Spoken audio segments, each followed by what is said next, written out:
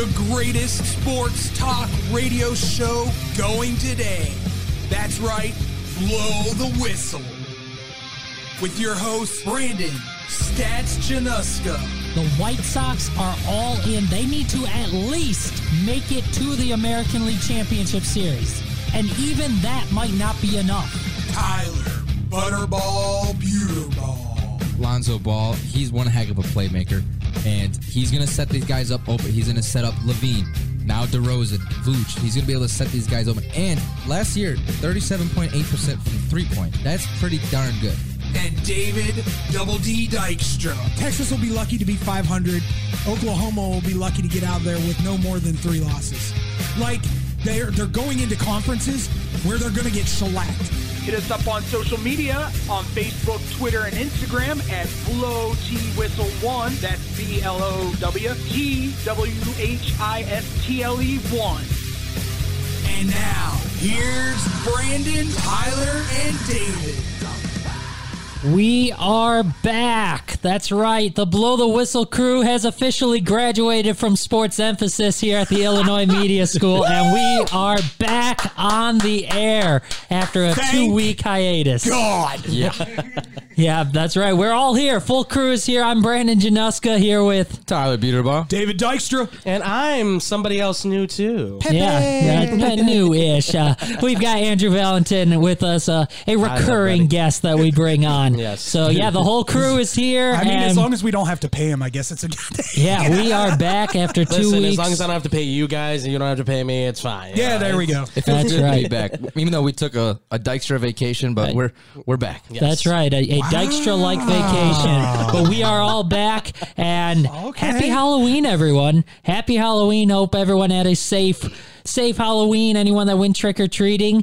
But before we get into our actual discussions, of course, be sure to follow us Facebook, Instagram, and Twitter at BlowTWhistle1. And we also want to thank everyone for listening, including the Under the Hood podcast listeners. Thank you, as always, for tuning in and listening to us. First off, before we get into the actual sports content, what kind of costumes did you guys like from the weekend? I saw one sports-related, Myles Garrett, dressed as the Grim Reaper or the Sacks Reaper. He had the Grim Reaper costume with the names of every quarterback he's ever sacked on the back of it. We want to know what you guys like. Send us pictures. Send us your thoughts on what were the best Halloween costumes in sports or not in sports that you guys saw. Let us know. Facebook, Instagram, and Twitter at BlowTWhistle1. What'd you guys see? One interesting thing I saw, not sports related at all, but I don't even know exactly what he was dressed up as, but he had a mullet wig on and he had one of those inflatable costumes, and it looked like he was riding a turkey.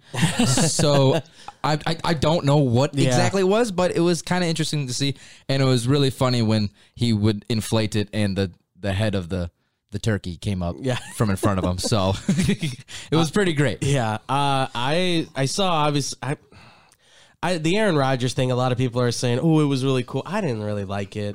The John Wick look, I wasn't too impressed with that. The Khalil Herbert one was good. I want that suit, whatever it was, the Rocket Man, where that's a great look. That I love that costume.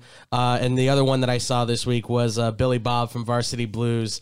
I saw somebody just yesterday who was walking around with the pig and the syrup in his hand and everything. I thought it was fantastic. Fantastic. Bacon. Hat and all. Yeah, bacon and all. Bacon and all. I give it a 10. Absolutely. I'm on a freaking 10. My favorite was actually while I was watching the Bears game, and it was just the timing of it.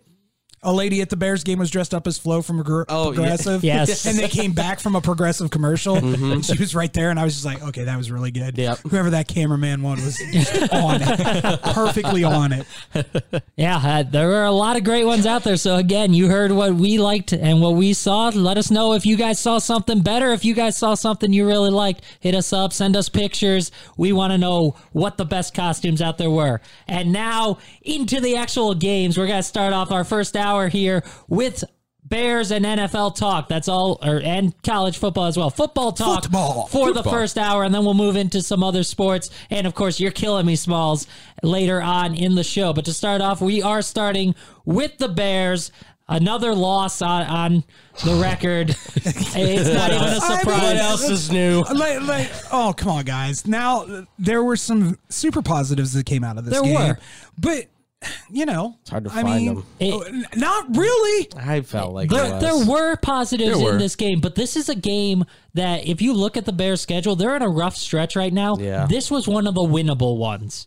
This was a game that it was absolutely a winnable definitely had a chance to win, and they came out flat. They couldn't get it done. We'll get into more of that in a second, but first off, it wasn't Matt Nagy out there. It was Chris Tabor. I will say this right now, and I'm going to be real honest with you. It was a Matt Nagy. Took the hat off, folks. It's going to get hot in here. It was a Matt Nagy game in my eyes, just for the pure fact that, once again, and this, I can honestly say from a football perspective, the Chicago Bears are probably the worst team in the NFL with making adjustments during the game. They don't make adjustments, so I can't even say making adjustments during the game. You saw it in that first drive in the second half.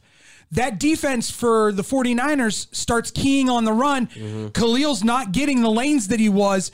You need to make adjustments. Obviously, the 49ers made adjustments at halftime because all of a sudden that run game pops out of nowhere for the 49ers, and they're starting to take chunks out of that defense. And you can say what you want about, the age of the Bears defense and what have you, but if you make adjustments in game to make up for the things that they're doing to beat you, you should be able to hold off and win that game. I mean, you should be able to, but listen, Chris Tabor is a veteran coach. He's seen a lot. He knows a lot. I mean, there's a lot of talk that obviously there could be a chance that he even progresses as a coach out of special teams into something more at some point. But nevertheless, what we saw, I agree. It was definitely like a Matt Nagy-esque type game. The biggest issue, though, I think, is the fact that on both sides of the ball, you saw, yes, there were positives. There was plenty of obvious Bears mistakes that they always make, right? Defense missed tackles at the wrong key moments, right? Absolutely. The Deebo Samuel thing was a huge one that you have to make that play. You cannot. The 49ers never punted. You have to force those 4 and outs. You have to be able to do that. And offensively, they just never seemed to they made plays, but they never seemed to be in a rhythm. They seemed kind of scattered. And when they made plays, it was big. They were big moments when they made those opportunities count. But they never seemed to get in a rhythm of either getting the running attack to work or getting setting up the passing attack to make those big plays on the outside numbers and over the middle. I would disagree with you. I think second half they weren't in a rhythm because the 49ers took them out of their rhythm. That first half, they looked like they were in a rhythm. They knew what they wanted to do, and they had a great game plan in that first half. But unfortunately, this is the NFL where coaches make adjustments at halftime, ladies and gentlemen. Yes. And if you don't adjust to those adjustments, you're going to get your butts beat. Yeah. And that's what happened. Yeah, no, I mean, like you said, David, the first half, they seemed like they had, like the offense at least, had much more control over the ball. They were actually like on the field for more than just going 3 and out and punting every time. Right. So they were actually keeping control. This to me was in my opinion, was one of the better offensive games that the Bears have had. Defensively, though, it was just rough. I know we're gonna get to that later, but like nice tease. But it was just Justin Fields, to me, this was probably his best game. Oh, this was a breakout game for him of his career, of his time this season, and he did a lot. And we all saw that marvelous run that he had. Yes. That almost kind of looked like a Trubisky thing from a couple of years back. But don't put that shade on. You want to see Lamar Jackson? Fine. You don't go. Lamar Jackson. I was going Bears related. I was actually going to say. I don't think that's Lamar Jackson-esque. I think that's more of a Patrick Mahomes-esque. Yeah. Because it wasn't a straight up designed run. Right. It was him going, poo. Yeah. My offensive line did not block for me again. Yeah. Let me scramble. oh, look, a lane. And Yeah. he's got the speed like Patrick Mahomes does to catch that corner and make moves and get where he needs to get. Yeah, Just real although quick- to your point, I'll back you up real quick. Mitch Trubisky did have some good runs during his time. He did, and I'll pull some up for you. He did have some good runs where he rolled out. In that 2018 season particularly, Yes. he had some plays where he created with his legs. So to your credit, yes, he did have I'm plays still on the similar to I'm this. going with the Bears. But why would you put Point of that? view. Why would you put that juju out? Yeah, there? we don't want anything else from him, but he had those plays. There's no He can connection. stay in Buffalo. I don't want any of that back in Chicago. Yes. The greatest backup ever Yes. since Frank Wright in Buffalo. No, yeah. Go ahead, Brandon. No, yeah, I was all out of sync on that. Sorry. No, like it just the thing I see with the Bears, though. I mean, like I agree with everybody. What Justin Fields, this was a breakout game. Obviously, this was huge for them, right? This was a great opportunity for him to show out because they had terrible defensive backs in San Francisco. They have nobody to really defend on that level, but. Even still, I mean, you saw the rookie mistakes. There were some missed opportunities that he could have had. I agree with you too, David. The interception that he threw, it was really not his fault. No. But it still charges to him nevertheless. But it's still not his fault. So he still had a very good game. I will say, yes, the first half, they were definitely more in sync than they were in the second half. In the second half, the sacks started coming. You saw the defense starting to get in their face. There was a lot more disruption. And I think that's where you saw the rookie tendencies starting to come out from Justin Fields and the offense. And one thing I want to point out is obviously Justin Fields still got sacked 4 times. Yes. They did add another offensive lineman, rookie Larry Borum, that we have not seen at all. To me, the O-line looked slightly a little bit better, but I mean, obviously, there's many more problems in that offensive line. Did you guys see a little bit of improvement on the O-line with adding Can I Borum just in there? say one thing? That poor rookie. Yeah. Hey, your first assignment, Nick Bosa. Yeah, right. That's rough. And I think he did. I given him Yeah. a above average grade on that. Yeah. I think he did relatively quite well. I'll give him average. Yeah, Bosa ended, I believe, with 2 sacks. Yeah. But neither one of them were while Borum was Yeah, blocking him. and really, he didn't impact the game the way he has in some other weeks. So overall, yeah, great job of limiting what Bosa could do. And I mean, I think the field helped with that as well, as the field is all torn up. It rained throughout the week, but we'll get into the defensive side as well. The Bears defense lost a key member early in the game to injury. How did they perform without him? Find out next on Blow the Whistle. Fake one-way, Fields stumbling, trying to cut it back. Justin Fields making magic happen. There goes Fields. Touchdown! Is that the moment of Justin Fields' very, very early Chicago Bears career? Yeah, I'm not gonna lie, that was awesome. I was excited. As y'all can see, we didn't get the outcome that we wanted today, but we're just gonna keep back and keep going. Highlights courtesy of Fox. And you heard it there. The Bears defense had a little bit of issues throughout the game yesterday, and they came up flat, really. Ultimately, that's the only way I can think to put it. They came out flat. They got ripped apart, and they did lose a key member in Eddie Jackson early on. I know people are going to say, well, Eddie Jackson, he hasn't really done that well. He's still a presence out there. He still helps, and it hurts not to have him out there in the backfield, that ball hawk presence. So he left the game on the second play, and in the end, the 49ers just ripped apart that defense, not just because of Jackson, but just in general, that defense got shredded against the Niners. Yeah, just from what I was seeing out there, and kind of going back to what I was saying in the last segment, this was a lot opposite. Usually, like lately, what we've seen by the Bears, offense will crap the bed, and then the defense will come and save their butts and try to keep it at a game. But what it was offense kept the Bears in the game, and then right when the 49ers went on field, it was just like, I believe after that beautiful throw that Fields had rolling out to the left, it was, I believe, 6 plays, something like that. The 49ers came back and had that huge run gain, and they scored a touchdown off that. It was just they were not doing their part, and this was not the defense that we are usually seeing by the Bears. So it was just, I mean, despite like what Brandon was saying, injuries was a huge, I think, issue with this. Yeah, and to put it in perspective, the Bears had, or the Niners rather, the Bears defense was on the field for 9 drives. San Francisco scored on all but 2 of them. The opening drive, they missed a field goal, so they got in field goal range, missed the kick, and then the final drive of the game when they were in victory formation and just need out the clock. Those were the only drives they did not score points on. See, but here's my thing. During that first half, it was bend, don't break. And I'm okay with that. You can do whatever you want 20-20. I'll say it time and time again. If you're only giving up 3 points and your offense is cooking, the Bears didn't punt at all in that first half. Yeah. Right. So, I mean, they were holding their own and holding the 49ers to field goals, which I think I had heard somewhere, like going into the second half, the 49ers hadn't scored a touchdown on the Bears in 18 quarters. Yeah, something like that. Yeah. Yeah. I didn't see The that. last time they played, it was 5. I believe it was 5 field goals from Robbie Gould. Yeah, it was the Robbie Gould That's revenge right. I remember game. that game. Oh my So, god. yeah, it was a lot of that going on, and I'm okay with that. Give up 3 points. If you're going down there and scoring a touchdown or going down there and kicking a field goal, you're matching them.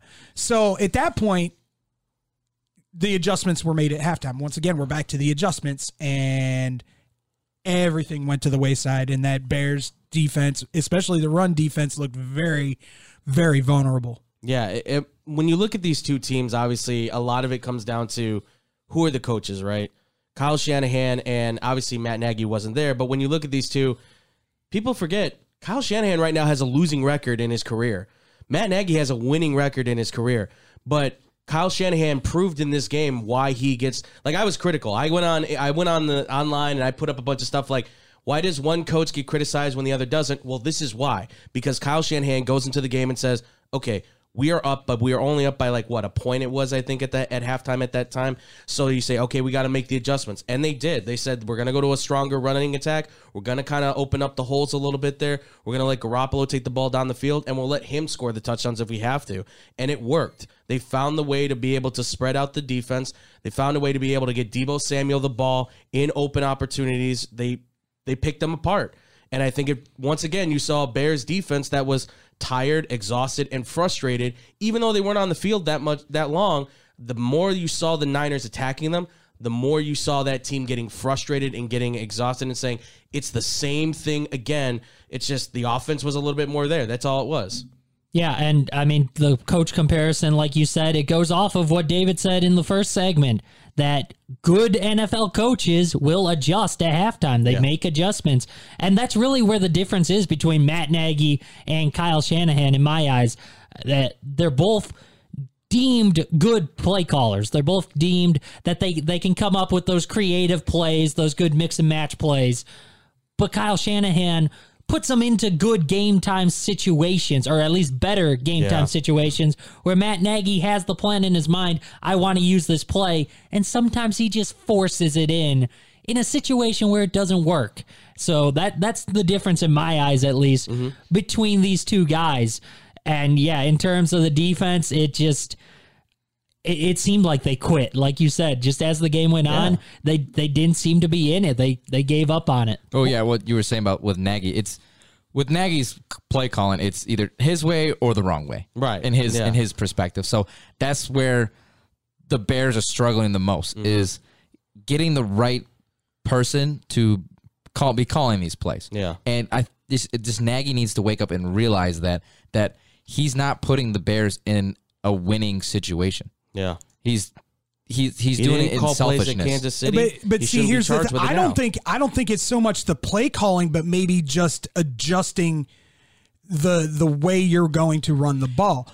And they're stacking that center because that's where Khalil Herbert was getting all his yardage. Right. So they're all bunching in. Call a sweep, for the love of God. Call a pitch. Guy's fast enough. Call a reverse. Yeah. But we also got to remember, the Bears still have a new guy at the DC position. Right. He was was he a lineman coach, linebacker? No, it's Defensive Desai. backs coach. Desai Yeah, was the he was defensive a backs coach. So this is his first time having control over the defense, Right. And it's a learning station for him. But at what point are we going to expect to see this explosive defense that, because he was there with Fangio when Fangio was DC. He's been here since 2013. He's been here since for a long Trustman. time. Yeah. Good Lord. Yeah, so he's seen it all. So when should we expect to see this defense be more explosive and exciting to watch? Because I don't know if it's a mix of, obviously it's a mix of holes that the Bears have in their roster, but it's like, it's just, we're not seeing anything exciting anymore. I said it at the beginning of the year, and I'm going to say it again. They're old. Yeah. They're old. Yeah. And if they're out there getting their butts handed to them on that offensive line, just getting plowed and plowed and plowed, it wears on an older player way more than it does a younger player. I don't know how, I don't understand why that rotation on that D line isn't more present. Yeah. Anytime Tonga's in there, he's made holes. He's made plays. Now, granted, he's gotten called on a couple personal fouls, so I'm sure that's part of the issue. But once again, I'm going to say that roughing the passer call that he got called on, was it 3 weeks ago or something like that? Something like that. Oh, yeah. There's only so much you can do to stop a 335-pound man. Yeah. And I put that in quotes because that's he his might be listing. heavier. He's probably 350. Yeah. Easy. From just falling and not breaking his arm, trying to brace himself so he doesn't fall on the quarterback. But they have talent on that defense, and they're deep on that defensive line.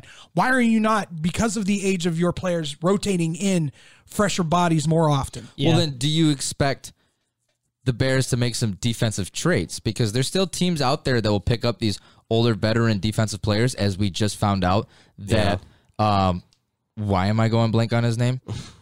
Von Miller. Von Miller. Yeah, he just got traded to the Rams. I think that was a courtesy trade. If you want me to be real honest, I think the Broncos realized that Von Miller was coming to the end of his era, not only in Denver, but probably in football, and they want to get him one more ring. So that was like we're going to give you this chance to get one more ring. But that being said, we talked about it earlier, Andrew. Yep. How funny would it be that if they got a hold of the Las Vegas Raiders and said, "We'll give you Khalil Mack and Akeem Hicks. We want what'd we say, like a first and a fifth?" I would say, and Carl Nassib back. Yeah. I would say that's probably, if you can, you probably get a first-round pick still out of him just because of his edge rushing ability still being there. With the combo of both of them, you're going to get a first-round draft pick. If you add more to it, you might actually be able to get maybe 2 firsts depending on who you can send in there. I mean, the Raiders are looking to add to that defense. They have Max Crosby. They need somebody else on the opposite side because clearly Clelin Ferrell is second on the depth chart. He was a top 4 pick. That's not going to happen. So the Bears need to make some moves. And for me, Nassib is just one of those. He's a second tier guy on the Raiders, but he's got skills. He's got the ability to be linebacker, edge rusher. He's got a quick first step. Yeah. And with Quinn, with the way Quinn's playing, I wouldn't trade him. Here's the thing: is that Quinn right now, you may never get the better value than you have at this point. This is also true. You might be able to get a third or a second out of him depending on who you send him to, right? Because there are teams right now who are looking for edge rushers. You talk about, like, right now, Tennessee. Tennessee's looking to add to their defense, and they could be looking to say, well, we need some more edge rusher help because they don't really have anybody that's kind of pressing the quarterback on the defensive side of the ball. We saw it against the Colts, right? They gave Carson Wentz a lot of time, so Robert Quinn could be that perfect addition to it. Also, Akeem Hicks. We know that he's kind of banged up right now, but if you need that guy on the line to get a push inside or outside, he can be that defensive end or defensive tackle. Yeah, and the big thing with Hicks, though, is his value is going to be shot because of the injury history and the fact that he's in his last year. Right. So if you're going for him, you only have him for the rest of the season, so you need to know that he can be healthy, and you need to be a contender if you're going to go for a guy like Hicks. Quinn, he still has years. It's not an ideal contract, though. Right. So it's, again, a gamble. I do believe his value is up. I don't think they'll make the trade, though, before tomorrow's deadline. Not with Robert Quinn. I could see them doing a Jimmy Graham, though, or someone on the offensive side. Allen Robinson could definitely go. Yeah, or Allen Robinson. Yeah, now that you're, like, I've heard that you guys were talking about Allen Robinson before, that I can see makes sense. We haven't seen much of him this season. I mean, they haven't seen a lot of the offense in general, but yeah, I mean, I wouldn't be surprised if they do something. Yeah. Yeah, absolutely. Yeah, well, there's a big name in the NFL that looks destined for the IR and could possibly miss the rest of the season. We'll discuss who that is next on Blow the Whistle. 4 receivers spread the field. Mike White in the shotgun. Takes the snap, drops back, looks right, looks left, fires in the back of the end zone. Open is Croft. He's got it. That's a jet touchdown. Tyler Croft all alone. Mike White finds him for the go-ahead score with 3:45 to go. Unbelievable. First and goal. To the end zone, and it is Hill for the touchdown. Cooper. Amari Cooper. Those highlights courtesy of CBS Sports and NBC. So you guys heard them. A couple of upsets, a couple of lesser known names making plays. But before we get into yesterday's game, I know we hinted at it a little bit, but some breaking news from today. The Broncos are sending Von Miller, linebacker, pass rusher Von Miller, to the Rams for 2 draft picks. So initial thoughts on this. I know we touched a little bit on it already, David did, but is this a good move for the Rams at this point? Can Von Miller still contribute? I certainly think he can. Yes, absolutely. This is a fantastic move for the Rams. The rich keep getting richer. This is by far, I think, this has to be the best run organization in the NFL when you consider they're paying Matthew Stafford, they're paying Jalen Ramsey, they're paying Aaron Donald, they're paying Von Miller now, they're paying all these guys top dollar, mind you, and they somehow still find a way to stay under the cap and be able to build I don't know if they're winning the Super Bowl still yet, but a Super Bowl contending team. Certainly, I would say the best well-constructed team in the NFL outside of Tampa Bay. This was the perfect move they needed. They needed outside edge rushing, pass rushing help. They got it in Von Miller. He's going to be perfect coming off the edge for them because he knows exactly how to beat tackles. And the return for the Broncos, it's a 2nd and 3rd round pick in the 2022 draft. I think overall, but despite Von Miller being a little up there in age, yes, I still think with the level he's playing at right now, still getting Von Miller for only a 2nd or 3rd round pick, great move. And just like what you were saying, Andrew, is that how the Rams are just able to be under the cap and still construct all these guys' I don't know how they do it. I don't know. It's amazing what a multi-billion-dollar stadium will do for you. Yeah, that's seriously. true. Yeah, like the Bears, how they can't keep Kyle Fuller, right? I mean, geez. Bears. But we can sign saying. Andy Dalton, right? That makes sense. Just saying. I'm just saying, I'm okay with it being the Arlington Hype Bears. I mean, Same. Bring in that money. I'm all in at this point. Bring in that money. But like I said, I think this was a courtesy trade. I think the Broncos realized they're not going anywhere this year. They want to get their guy, Von Miller, who will go into the Pro Football Hall of Fame as a Bronco without a shadow of a doubt, one more ring. And this is a way for them to do that. And kudos to the Broncos organization. Kudos, and I do not say this very often, kudos to John Elway for making that move as a go get him, bro kind of thing. Yeah, and another big move or big news story, big headline that everyone's following in the NFL is involving the Tennessee Titans running back Derrick Henry, as he will undergo foot surgery to. I'm not sure what the exact injury is. I don't think they've disclosed. Yeah, I didn't hear anything and about I saw, what it was. it didn't, when I saw him on the sideline, the replays of the game, I saw him on the sideline. It didn't look like he was in a whole lot of pain. No. Yeah, but a foot injury, he will have surgery. The return, there's no timeline yet for a potential return, but reports are saying it could be a season-ending injury. And if it is, let us know. Do you guys think the Tennessee Titans, are they still primed to win the division? And more so, can they still make a playoff run? Can they win a postseason game without Derrick Henry? Let us know what you guys think on Facebook, Instagram, and Twitter at BlowTWhistle1. I don't think they can. I will say this. The name that you brought up that they were bringing in to work out is a very interesting name, because he does bring that Derrick Henry-esque run style with him, even at his age. And ladies and gentlemen, we are talking about Adrian Peterson. And for the Vikings, not the one that played for the Bears. He's done. Yeah. Just to clarify, any old heads out there that are like, he's retired from the Bears, isn't he? No, that's not what we're talking about. No, the record holding, Adrian Peterson. But that being said, there's absolutely going to be somewhat of a drop off. Yes, he's the best running back in the NFL. With no one even really close, at this point, he's up there in age. I don't think he could. He's definitely not gonna be able to bring into. I don't even know, even fairly close to the table of what Derrick Henry. As far as touches, yeah, you're gonna have he'll get a lot of carries. but I don't think he's gonna get a lot of what Derrick Henry can do. Like that, the size of that man. See, that's where I agree with you, Tyler. Like, as far as his ability to be a tough running back up the middle, he'll absolutely work.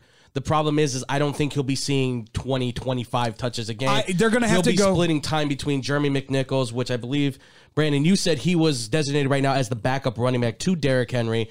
And I also know they drafted Darrington Evans, I believe is how you say his name, from Appalachian State, who's more of like a speed back. So finding a way to balance those three, because I know Evans and Nichols are known as guys that can pass catch. Peterson doesn't have the greatest hands, but I think he's going to be more up the middle, off tackle, inside the tackles, kind of a runner. I think you can find a good combination there, but don't expect Peterson to kind of have a break-off 800-yard season. No, exactly. Absolutely. Yeah, exactly. You'll find the balance in that running game. He'll give you those little bit of yards that you need. And the red zone, he's going to be fantastic. Yes. Yeah. But, like, you're not going to get fantasy. Yeah, exactly what you said. Yeah. You're not going to get that explosive, like you said, 80-yard run or the strong stiff arms or anything like that. Where you're not he's running 22 miles an hour and you're like, that's illegal. A man that big should not run. Test him. Freaking illegal. It's insane. And that's kind of what we saw from Peterson last year, too, with Detroit. Yeah. He wasn't an every down back, but when he came in, he was fairly productive. He was perfect for DeAndre Swift because he let Swift kind of build into that system. And obviously now you can see DeAndre Swift is really good. So maybe this is what they need to get guys like McNichols and Evans that opportunity to kind of pour into the game. We just got a tweet from Brian Houston. He says that he has a fracture of the fifth metatarsal, whatever. He broke his foot. Yeah, that's a technical term. It all depends on how bad the fracture was. Right. And he's a big, strong dude, so you have to remember that his healing process might be faster than the average person's because he's a very intense athlete. He wears a cape. Yes, he does. Yeah, and I mean, moving on from this game, there were a lot of headlines. Upsets and injuries were the big headline here this week. Tyler's already sighing. Just play it. If you guys didn't watch our show, we do the television side of Blow the Whistle on Tuesdays, and Tyler was on for the first time with me Who did last come out Tuesday, underneath the table, jerk. And yeah, we do our picks and predictions, and Tyler made a pick on one of the upset games, and he put something on the line as well. I will sell my car if the New York Jets beat the Cincinnati Bengals. So with that being said, you heard it here first. He will sell his car. A new car from this summer. He will sell that car if the Jets win. That is a verbal contract, sir. Yes. Yeah, that really bit me in the ass. Yeah, he says he will sell his car if the Jets win. Guys, I'm just watching this game. I'm like, you have got to be kidding me. I'm like, who the hell is this Mike White guy? Who's Mike White? Right? Why is he be costing me my car right now? I don't get it. I turn away for a second, and I lost track of the game, and then I get a text from Brandon like, oh, Tyler's going to put his car up for sale. And I'm like, are you kidding me? Did they actually win? Wait a minute. The text went, he did it in our little group, Blow the Whistle text. I'm like, what? He put his car up? What's going on? I missed something. Loophole. Selling it. Yeah, he did say sell. He didn't say give away. He said he will sell his car.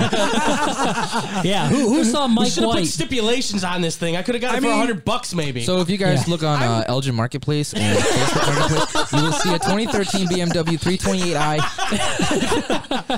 Used by previously owned by one of the Blow the Whistle members, so that's got to raise the value. This car was owned by John Voight. What were all the features, Tyler?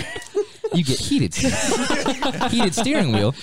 Yeah, but 31-31 or 34-31, the Jets win. Mike White becomes the second quarterback since 1950 with over 400 passing yards in his first career start. Cam Newton's the other one. I watched him play at Western Kentucky. He's a good quarterback. Now the question is, Bye-bye, Zach Wilson. Does this say bye-bye to Zach Wilson? I mean, you ride?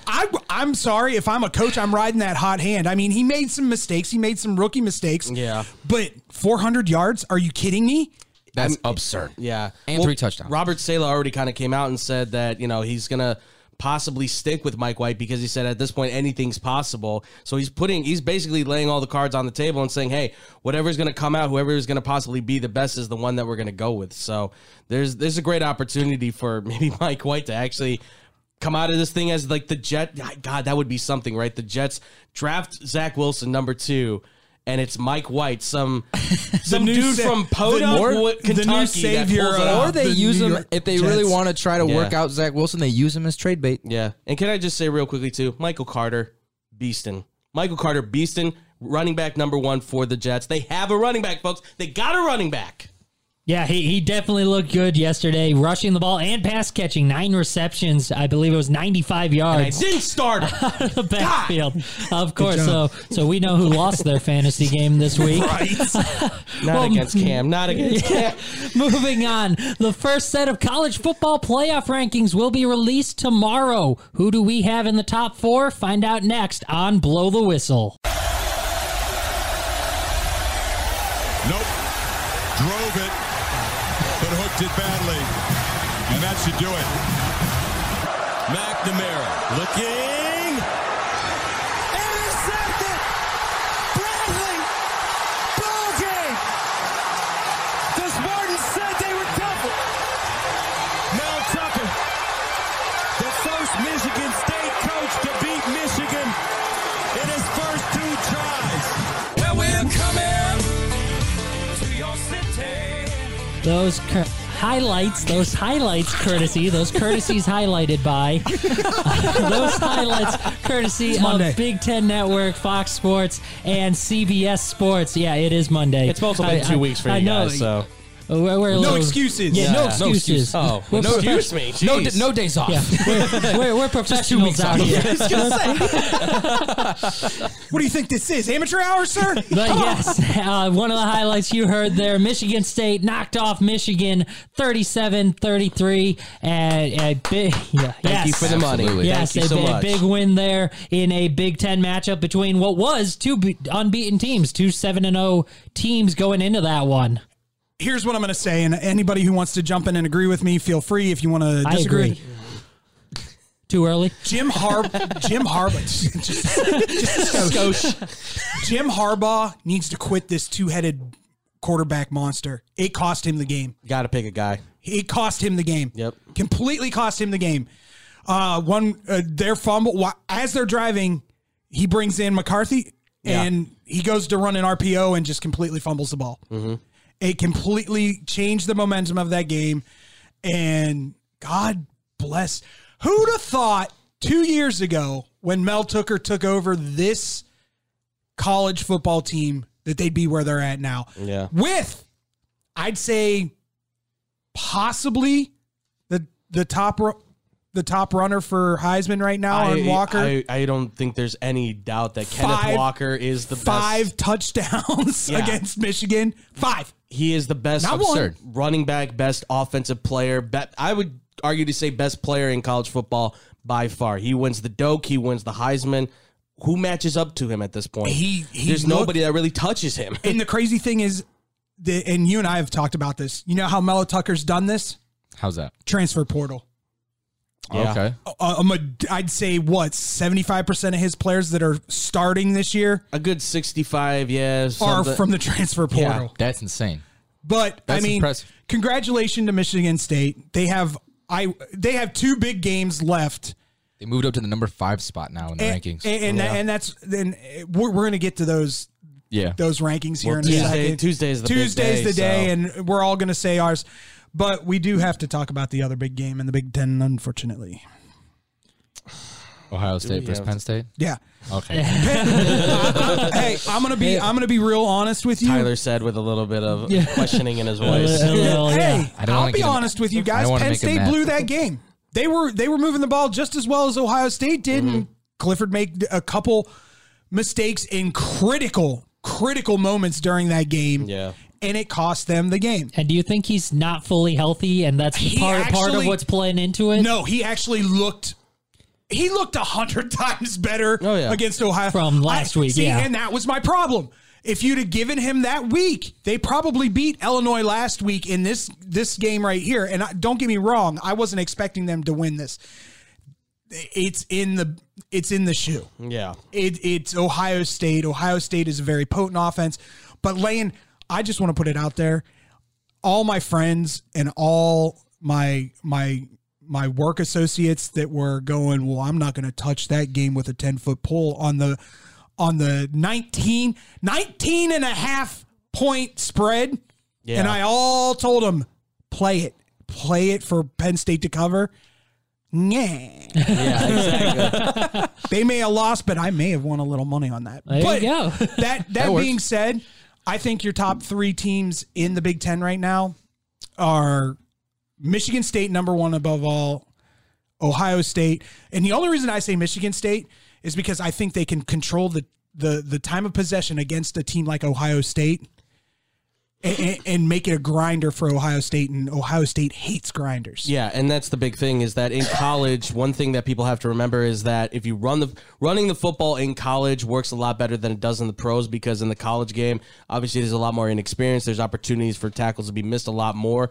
So there's a better chance for you to be able to run the ball and run it effectively and have that be a potent offense.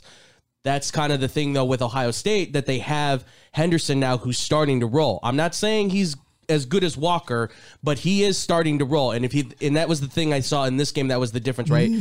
Penn State's running attack was kind of stifled by this defense. Who I'm not saying Ohio State's defense. Penn State hasn't had a running offense all year long. And I know it's getting to the point of ridiculousness. Right. Their leading rusher only rushed for 20 yards. Yeah. Noah Cain. Yeah. Yep. Yeah, it's absolutely. No, John Lovett. Oh, yes, the transfer from Baylor. Yep. I actually really like him. He took most of the carries. Yeah, Cain just went 5 for 13. Yeah. It seems like if they can't get it going in that first quarter, they abandon it completely. They may run here and there, but it's few and far between. But that's where I would say Ohio State, for me at least, I would put them as the top team in the Big Ten, because when it comes to C.J. Stroud compared to, I forget who the quarterback is for Michigan State, he has the ability to go over the top with his passes, and he has the wide receivers that he knows he can count on to be able to make those catches. Here's the difference, though. Michigan State has probably the 2 best safety tandem. They do. The best safety Absolutely. tandem. Peyton Thorne. Their defense I think is better than Ohio State. Possibly in all of college football. Yeah. Peyton Thorne, the Michigan State quarterback you were talking about. Yep. Yeah. But can I just say, like, how the Big Ten to me this whole season has just been so weird. Like, it's been a wonky year for everybody. It's been a real weird year. But just seeing, like, I mean, there's only one team that's shown absolute and complete dominance over everybody. And even then, I got a question about. But I don't even know if there's a question at this point. I'm sorry. Sorry. I don't mean to interrupt you. But they go in to the biggest cocktail party of them all. We're talking about Florida versus Georgia. Yeah. Florida played Alabama and came a 2-point conversion away from tying Alabama in Alabama. Yeah. But Georgia just straight up laid it on them defensively. Oh, yeah. And you want an odds maker? Since there's nobody else other than Walker that's really put themselves above and beyond, put down a little bit of scratch. Are you going to talk about Davis? Put a little tackle from the Georgia. Yeah. Massive plus 8,000 to win the Heisman. Yeah. Just put $10 down. He's incredible. He wins the Heisman. It's $80,000. Yeah. Who's this you said? Norm Davis? Roland Davis. Roland Davis. Sorry. Yes. 6'6", 340 pounds, ladies and gentlemen. He is a massive human being. Runs defensive tackle. Runs 4.6 40. Yikes. This is like Derrick Henry What Jr. do I got to eat to get like that? What did I have to do? God, I know my time has passed, but what? Tell me so I can feed my child. All right, Brandon, since we got that out of the way. Let's go through.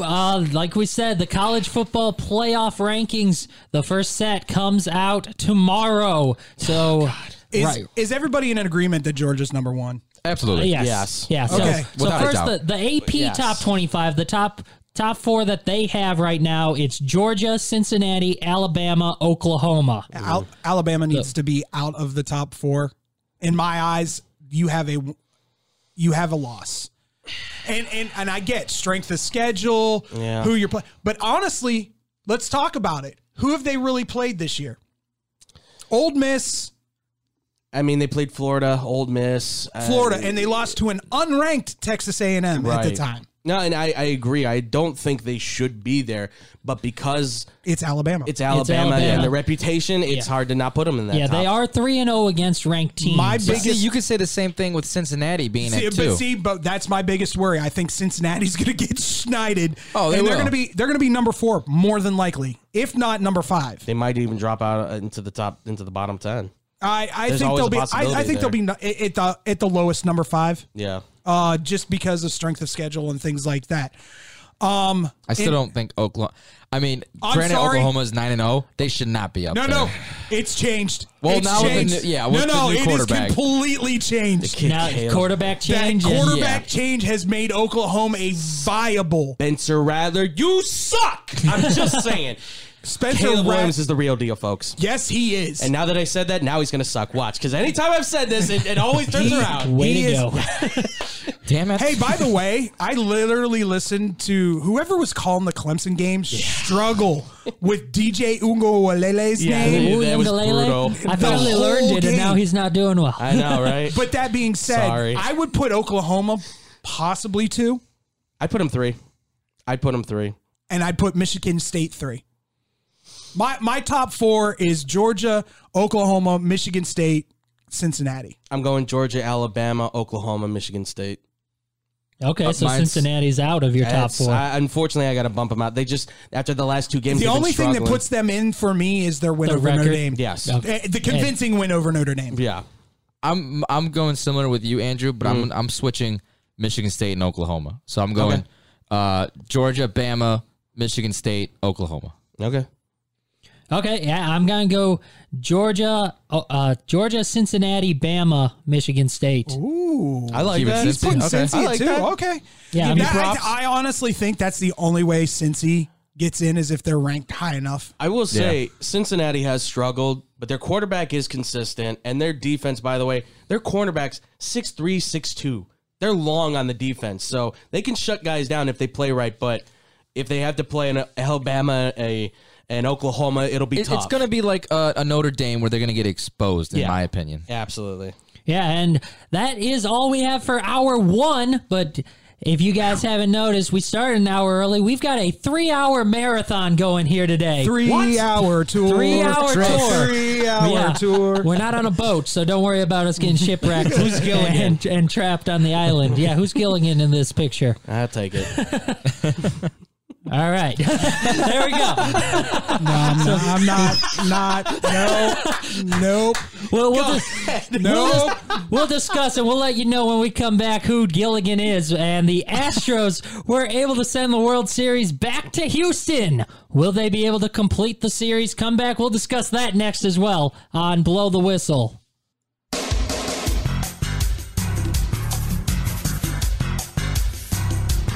We are back on Blow the Whistle, hour 2 of 3. Hour 2 here on Blow the Whistle, and we're going to get into some baseball things. Have we decided who? Brandon yelled at me and said he wanted to talk baseball, so I went straight into the baseball, we man. went right to it. And when Brandon yells at you, you listen, folks. Trust me. I'm cool with going right into it. Have we decided who our Gilligan is? Do we determine? Would that be Jeremy? Is it Jeremy? Yeah. Jeremy Stouter. He's filled in on the board Can for I be us the a few doctor times. then? The doctor No, hangs out you with are the the really skipper, sir. You are the all right, skipper. all right. And you know All what? right. I get to be I want the hat then. I want the hat. I get to be Ginger because I am the only Ginger. All right, we're going to put out a full cast list from Gilligan's Island. You're pretty hot, played David. by our Blow the Whistle crew. We'll put that I got out. a nice rack. So, yes, check out. We're going to put out the cast list for Gilligan's Island. played by the Blow the Whistle crew. We'll put that up. Be sure to check out Facebook and Instagram and Twitter. We're going to put that out on social media. You know what? We got to decide who all's on the Blow the Whistle crew, because we could have some, that's right. some special guest stars. Exactly. Who this crew Tattoo entails. from Fantasy Island. Yes. But yeah, we're going to get into some baseball talk now. The World Series is going on, if you guys didn't know. Wow. Yeah. David's surprised he didn't know. Wow. the World Baseball's Series. still going Wow. on? Yes, it is. Yes, there is still baseball What? being played. The Braves The were Cubs not. ended a while ago. Yeah, I know.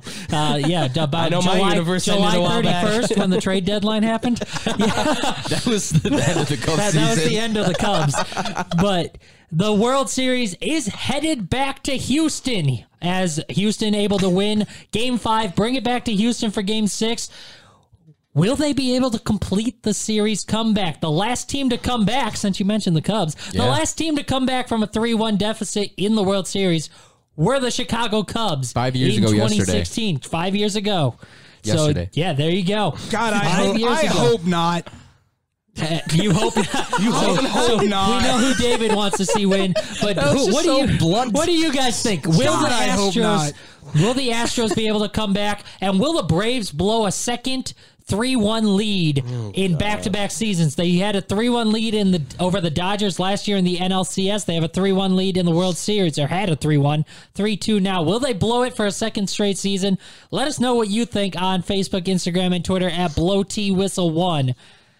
I think I'm sticking with the Braves. I called the Braves earlier. I'm sticking with the Braves to win this one. They've got Max Fried going in Game 6. He hasn't looked great. I personally would have gone Ian Anderson on short rest, but they have him lined up for Game 7, so I still like the Braves' chances. Why didn't you make that telephone call, dude? I know. Yeah, I you should have said called him and let him know. I did say it on Blow the did. Whistle. I had Ian Anderson pitching Games 3 and Game 6, but they decided to go with Fried again. It's all right. Maybe he'll show he's up. been solid all season long. He just had a bad first game. Yeah, well, really said bad first. back to back rough ones. His last one against the Dodgers as well. I feel like as the pitchers get their pat downs, I think certain people on the Astros should probably get pat downs as well. What are you alluding to there, David? I don't know, just random pat downs. Maybe just start with Altuve. Sir, if you can come here real quick, please. We have to just have to make sure. We want to see that. We want to see that tattoo that your wife's so embarrassed about. And you don't want to show you to your mother. Oh, wait, there's a little Morse code ticker on your chest. Are you sporting a Mr. T medallion around your neck, sir? What's going on here, sir? See, that's the problem. Yeah, that's the problem, because no matter whether they win or not, there's always going to be that, well, are they cheating? Right.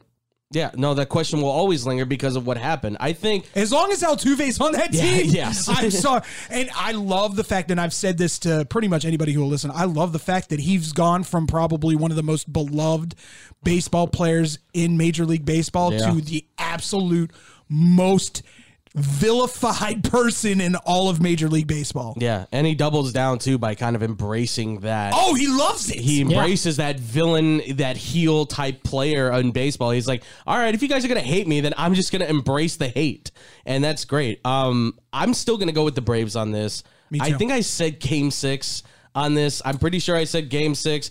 It was free. I had I'm Freddie pretty Freeman. sure. I'm pretty sure. I can't. Listen, if I had said Play game, back the tape. Let's go. If I had said Braves in 6, I'd be like, do you remember me talking about Shohei? Yeah. Do you remember me talking about Shohei Ohtani? Come on now. Yeah. I mean, just saying. Well, when I say stuff that's out there and it hits, I'm gonna let people know. I'm just saying it because I have a bad memory. That's all. Senior we'll look moment, it up. folks. So, Can I just say one thing real quick? Shout out to my boy Quentin Mayo from BetMGM, who I work for as a board operator.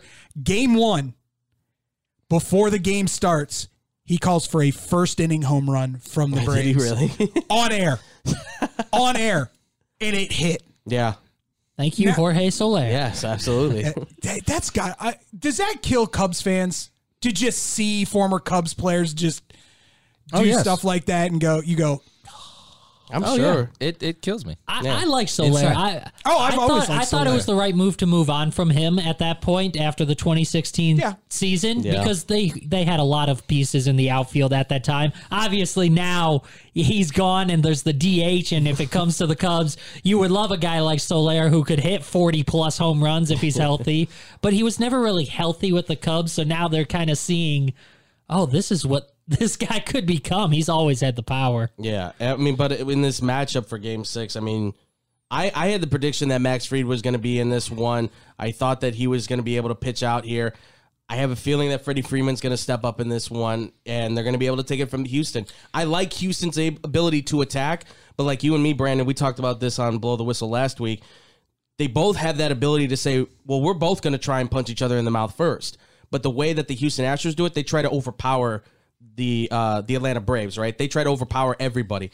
The way the Braves do it, they meticulously wait for that right pitch, that right moment to hit the ball, put it in play, and then start the action going. I can say the one thing that I've really loved about this World Series in particular has been that it's been a lot of small ball. Yes. A lot of fast-moving action on the field. Yeah, that to me has been very enjoyable. Home runs are great, especially in critical. Like the grand slam in the first inning. Oh, yeah. Last night, freaking amazing, spectacular, awesome to watch. But at the same time, I truly enjoy the small ball because that's more strategic. That's more mental. And I love the mental game of baseball. Always have, always will. Yeah, well, and that type of stuff always is set up for the home run to come up, which makes it a more dramatic moment, right? You got the two guys sitting on second and third, 2 outs in there. Your guy steps up to the plate, hits a home run to win the game by like 2, right? That's always how people want to romanticize baseball. They want to see those great moments. And when it doesn't drop that way, obviously you see a blowout like this, you're kind of like, well, this kind of sucked. It kind of like takes a lot of the magic out of it. But like you said, from what we're seeing, the action that's moving around the bases, it makes it more fun, it makes it more entertaining, and it keeps people engaged in the game. And speaking of World Series, just really quick, has anybody else seen the 30 for 30 about the 86 Mets? Oh, that's great. Yes. Amazing. Yeah. That's amazing. Definitely check that out. Yeah. If you Amazing. haven't I seen it just before. finally watched it the other day, and I'm like, there's my cousin being an idiot. I did not know. I knew they were bad. I didn't know how bad the behind this, like hearing what they said, like, geez, man. Oh my God, the 80s were something. Jeez. Yeah, but the biggest strength looking at the Braves right now, it's that bullpen. The bullpen, they ride that bullpen, but that's also a concern moving forward now because it got used a lot. That Charlie Morton injury has put a lot of strain on that bullpen, in particular, guys like Luke Jackson, AJ Minter, Tyler Matzik, and Will Smith, the closer. Those are their top 4 relievers. That is who they will ride if they have a chance. This is their back end, the shutdown guys, and they've been great.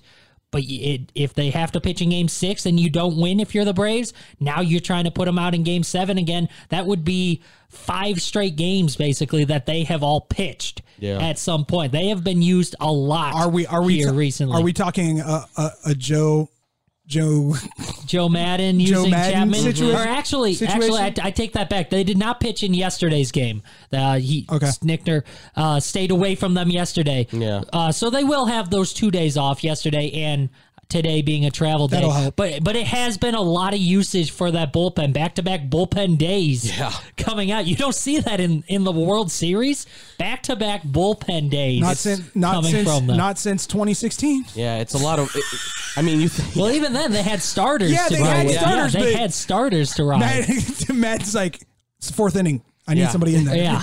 And that's the thing is, like, you think about, like, how many of those guys might actually be hurting that we're not hearing about, right? I mean, right now, the most consistent guy, and we talked about this, Brandon, with Will Smith. He was amazing in their last win. I mean, are you saying he got jiggy with it?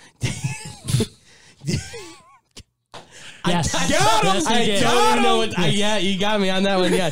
Yes, he did get jiggy with it on those pitches. I'm sorry, but that would totally be my freaking walkout song. Yeah. For sure. If my name's Will Smith. Yeah. Getting jiggy with it. Oh, absolutely.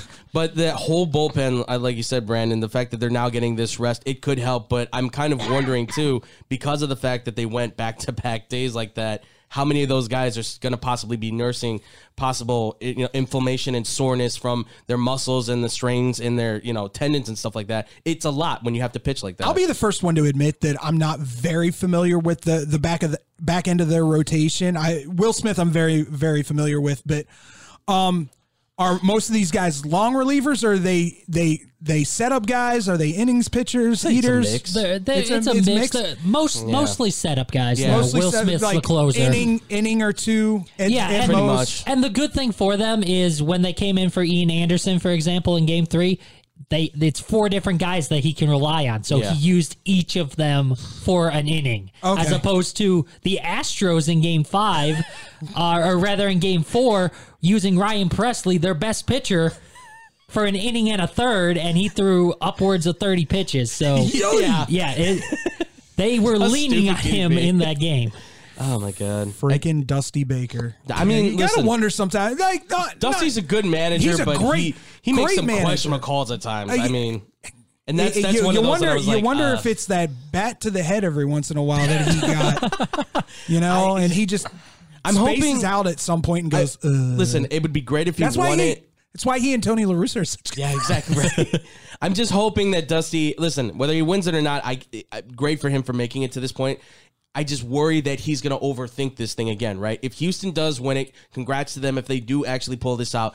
But Dusty oftentimes overthinks a lot of his managing skills when it comes to these big moments. And I hope he's not going to be one who's like, well, should I do this? Should I do that? I hope he just sticks with his guns. He's an old manager. I know what I'm doing. This is what I'm going to stick with.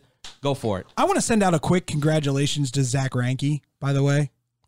First pitcher to pinch hit and get a base hit since 1923. Oh my Lord. You don't in a World Series. Yeah. In a World you don't Series. see Has that. not happened. He was also the first pitcher to get a hit anywhere, not just pinch hit, to get a hit since 2016. That was Corey Kluber against the Cubs. So, a lot of history going on. So, one more time, our final picks. I say the Braves still. I'm saying the Braves. I'm going with the Braves. All right, so everyone here says the Braves. So Houston wins. Unbelievable.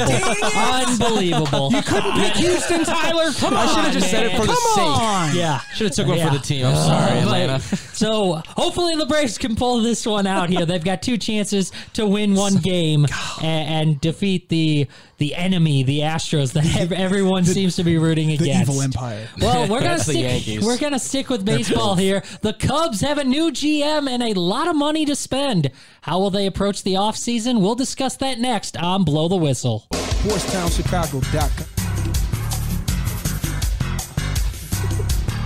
We are back here on Blow the Whistle, and we are ready to talk Chicago Cubs baseball. I thought that was totally going somewhere else for a second. Oh, wow. He held on to that shit for a really long time. I was like, where's the dump button? We are ready to talk Chicago Cubs baseball. Oh, yes, my we are. goodness. Dump! Yes, we are. Dump! That's our dump button, as you just heard there. David's getting a little crazy on the board over there. Step out David for is 5 used to- seconds, I know, man. 5 seconds and I just lose all control. We got Tyler crying. That's great. It's all right, Tyler. Oh, my you can God. get a new car. It's all right. Just don't What are bet your it away offers, this Phil? time. Bring 'em in, come on. Just don't bet it away this time. But yes, All I want to be able to get is a bicycle. I'm not. I'm gonna my stupid ass. The is gonna Cubs- bet that. the Cubs have a new GM. They hired Carter Hawkins after 14 years, he's from the Cleveland Baseball Organization, formerly known as the Cleveland Indians. I actually, just real quick, I heard that there's now a class action suit There about the is. Guardians, too. There is a lawsuit. There's a roller derby team by the name Cleveland Guardians, and they are going to sue the Cleveland Indians for usage of their name and killing their brand. Get they that do, bag. Yeah, Get it's that all about bag.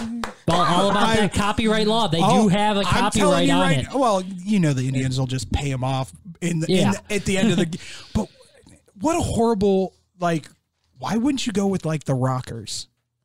Or the Spiders, which was the original Cleveland franchise. Ooh, that I would have. cool yeah. too. They should have Cleveland much better Spiders done would have that. been great. That would have been really cool too. But Yeah. Let's go, because Yes. I know you want to talk about We're not them. here to talk about Cleveland. We'll do that at a different day. Actually, I plan on talking more about that storyline tomorrow, though. So tune in tomorrow on Blow the Whistle, the television side. It'll go streamed on my Facebook page as well as the Blow the Whistle Facebook page, and probably shared to XBomb Sports as well. So tune into that, and we'll talk more about that Cleveland Guardians lawsuit case going on. But back to the Cubs. Trying to sidetrack me from the most important segment. Let's talk Cubs. Yeah, let's talk Cubs, because they have money to spend and a new GM to spend it. So, do they? Will they spend it? That is the question. How big of a push will the Cubs make at some of the top free agents? Let us know your thoughts. Will they go after a Max Scherzer, a Carlos Correa, one of those big names on the market, a Trevor Story perhaps? Or will they just go with the high-risk guys, get some of the cheaper options coming off of injuries?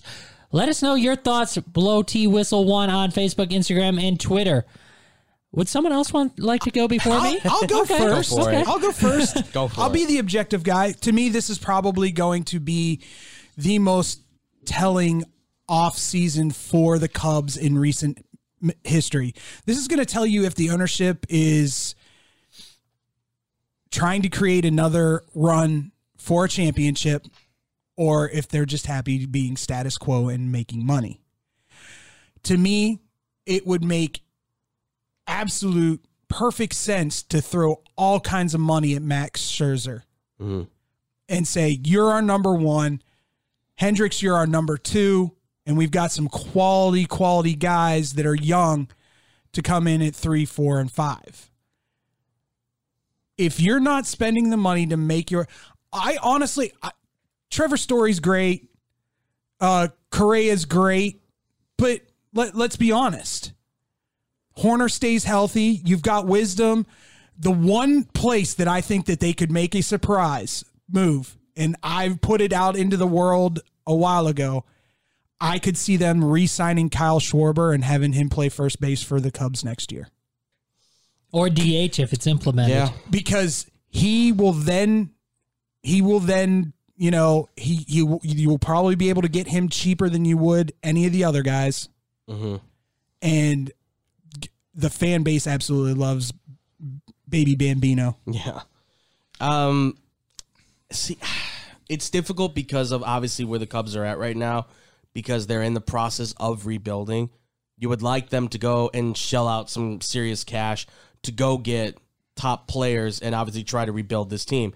The question is, though, is that with the guys they have right now and what's out there in free agency, can they build a championship or a contending roster that's going to be there? I would ask for the long term, because that's kind of what you want to set yourself up for. If you can win a championship now, that's great. If you think you can do that, awesome, go for that opportunity. But my biggest question always is, it's not about this year, right? I mean, it is, but at the same time, you want to say, but what about the year after that and the year after that? You want to set yourself up for the long term. So I would say for the Cubs, reach out to some of these guys that are 28, 29 years old, 27, younger guys. See if you can offer them longer deals to keep them on the roster. For the vets, try to get yourself some above average to good vets that you can give them cheaper contracts on shorter years, so that this way, when their contract's up, you can move on from them if they're not going to be playing at a high level. I will say that the one interesting thing that I have seen in print, at least, is that they are not ruling out the fact of maybe dealing Wilson Contreras. Yes. Which to me tells me that maybe Contreras has rubbed some people the wrong way, especially Ross and some of the higher ups. It would be a crying shame. It'd be a crying shame, because all that kid wants to do is win. Yeah. No matter what. And I think it's more so that why they could trade him. The fact that he does just want to win. So if you are saying as a franchise, no, we're not ready to win this year, we're going to wait for that next wave of young players to come up in 2024, 2025. I don't think Wilson wants to wait that long. He said he's okay with you building around him. But if they're not going to compete this next year, Wilson Contreras wants to win. He sees his brother in the World Series right now with the Braves. He wants to be there again. He's been there once in 2016, Wilson has. So he wants to do that again, play playoff baseball. So I could definitely see them if his contract is going to run out before they are going to get competitive, he might look to move on and he's a valuable piece right now for sure. They could trade him for that reason just because they want to play for the future. Kind of like you said, Andrew, the fact that yes, you want to win now, you don't want to put out a non-competitive team, especially with a new GM and coming off the trade deadline situation from last year. Yes. You want to have a good bounce back, but I do think it'll take at least another year unless they really go all out, which I don't think they will. It's going to be at least another year before they're really set on the playoffs, and that's why I don't think they go for a guy like Max Scherzer. I don't think they're ready to win this year. Max Scherzer, 37 years old, is going to go somewhere where he can win now. But once again, when the Cubs made that initial move back in 2013 or whatever, when they got Lester, they weren't 15. ready. 2015, they weren't ready to win then either. And this was the start of the building block, and they didn't realize how much getting Lester would make that pitching staff what it ended up being. So I'm wondering if they don't go out and do something like that. That's true, but they also signed Lester to a big time contract, It's a like long-term 5-year deal, contract. yeah. And a 37-year-old Scherzer who still lights out, don't get me wrong, but I just don't think the Cubs are willing to give a 5-year contract to a 37-year-old as opposed to giving a 5-year contract to a 31-year-old John Lester at the time. Okay.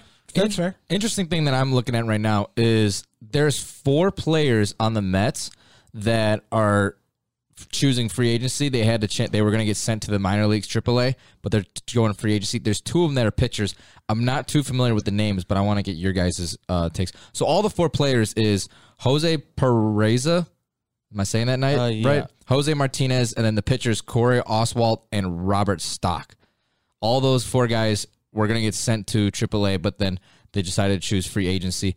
I don't know. I mean, I'm not too familiar with these 2 pitchers right here, Oswalt and Stock, but could those be a more cheaper route for the Cubs to pick up, and if it's worth picking them up?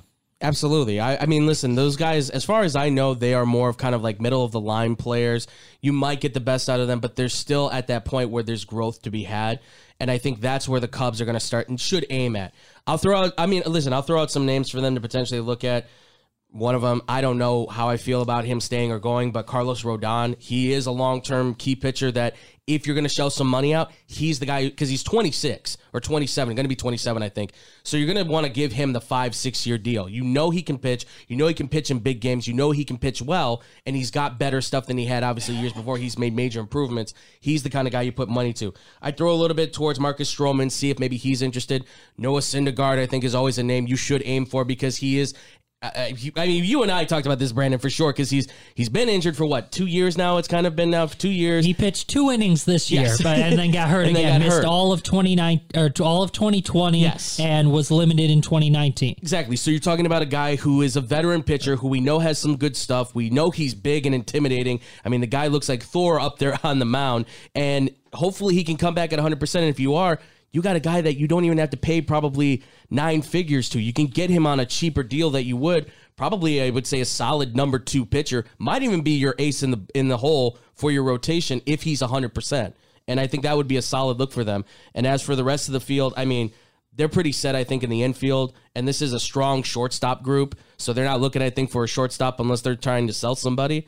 But I would say for right now, focus on the pitching and find those kind of depth guys, young depth guys that you can grow with the team. Yeah, I really like the Noah Syndergaard pick. Like you said, we talked about it on either Blow the Whistle or X-Bomb. We talked about it at some point. I know we talked about it. I brought the name up. Absolutely. But yeah, I love that pick. Actually, 2019 was his last full season. Okay. But yeah, he'll be just 29 years old going into next year.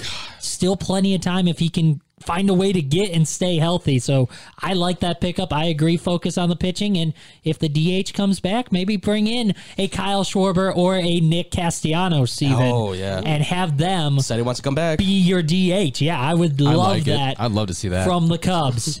Well, coming up, it is time for everyone's favorite segment. We've alluded to it a couple of times already here today. It is time for You're Killing Me Smalls, the point of the show where we give that moment from the week that just left us saying, you're killing me, Smalls.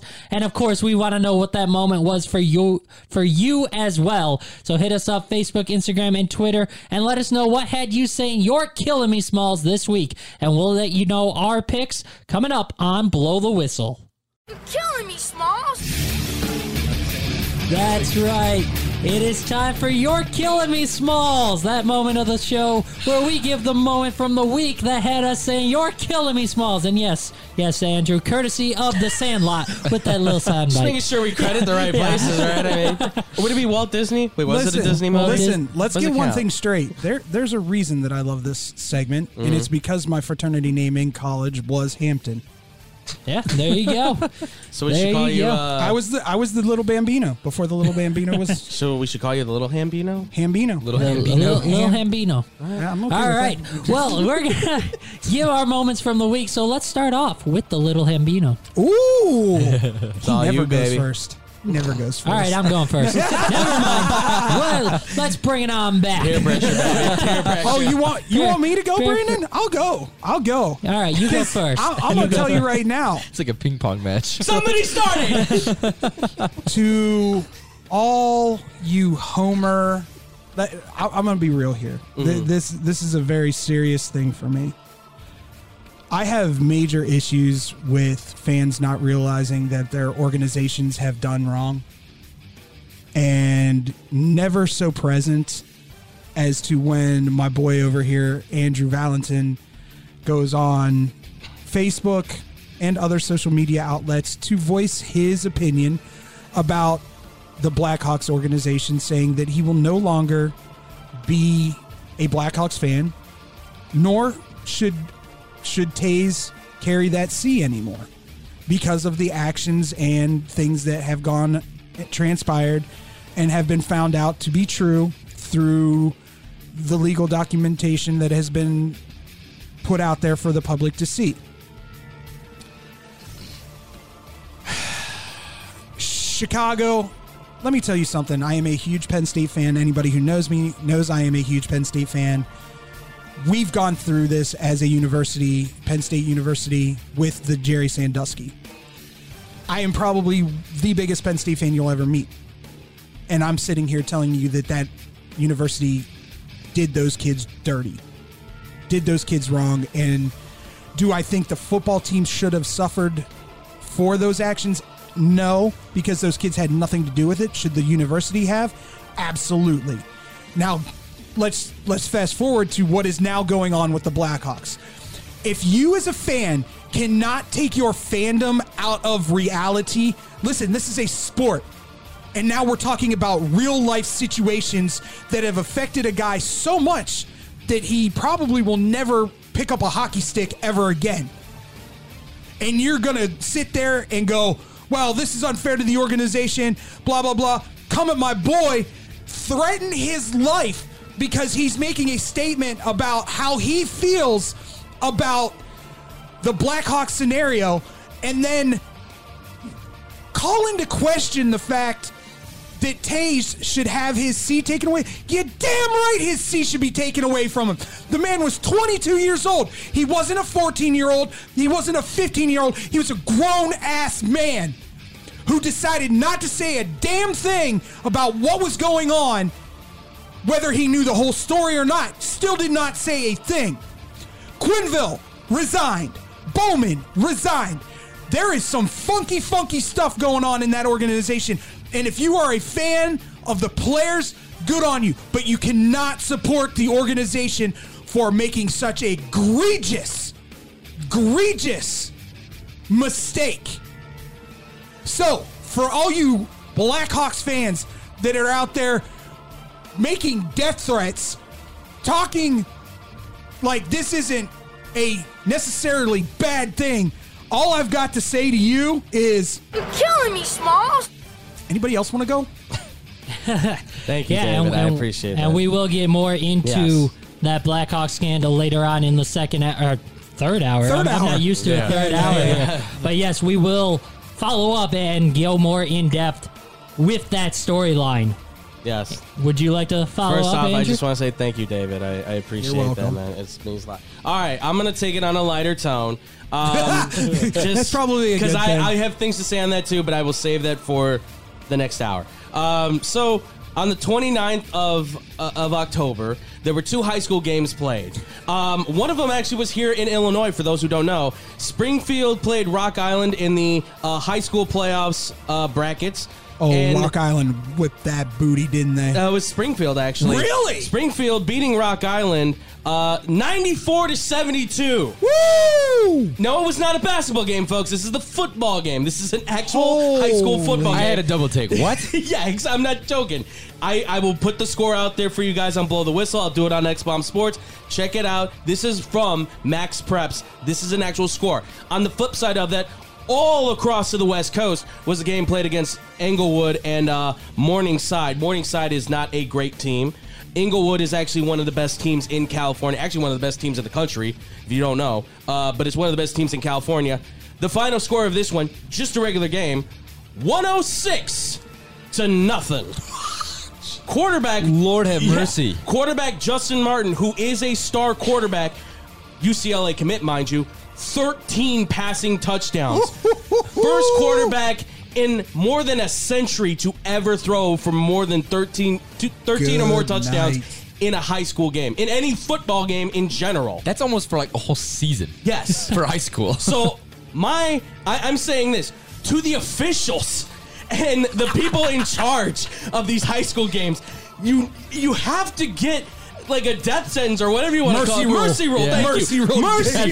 For love of God, mercy for both. I mean, for these teams, this is ridiculous. I can't believe this. The Illinois game, I can understand. Shootout kind of game.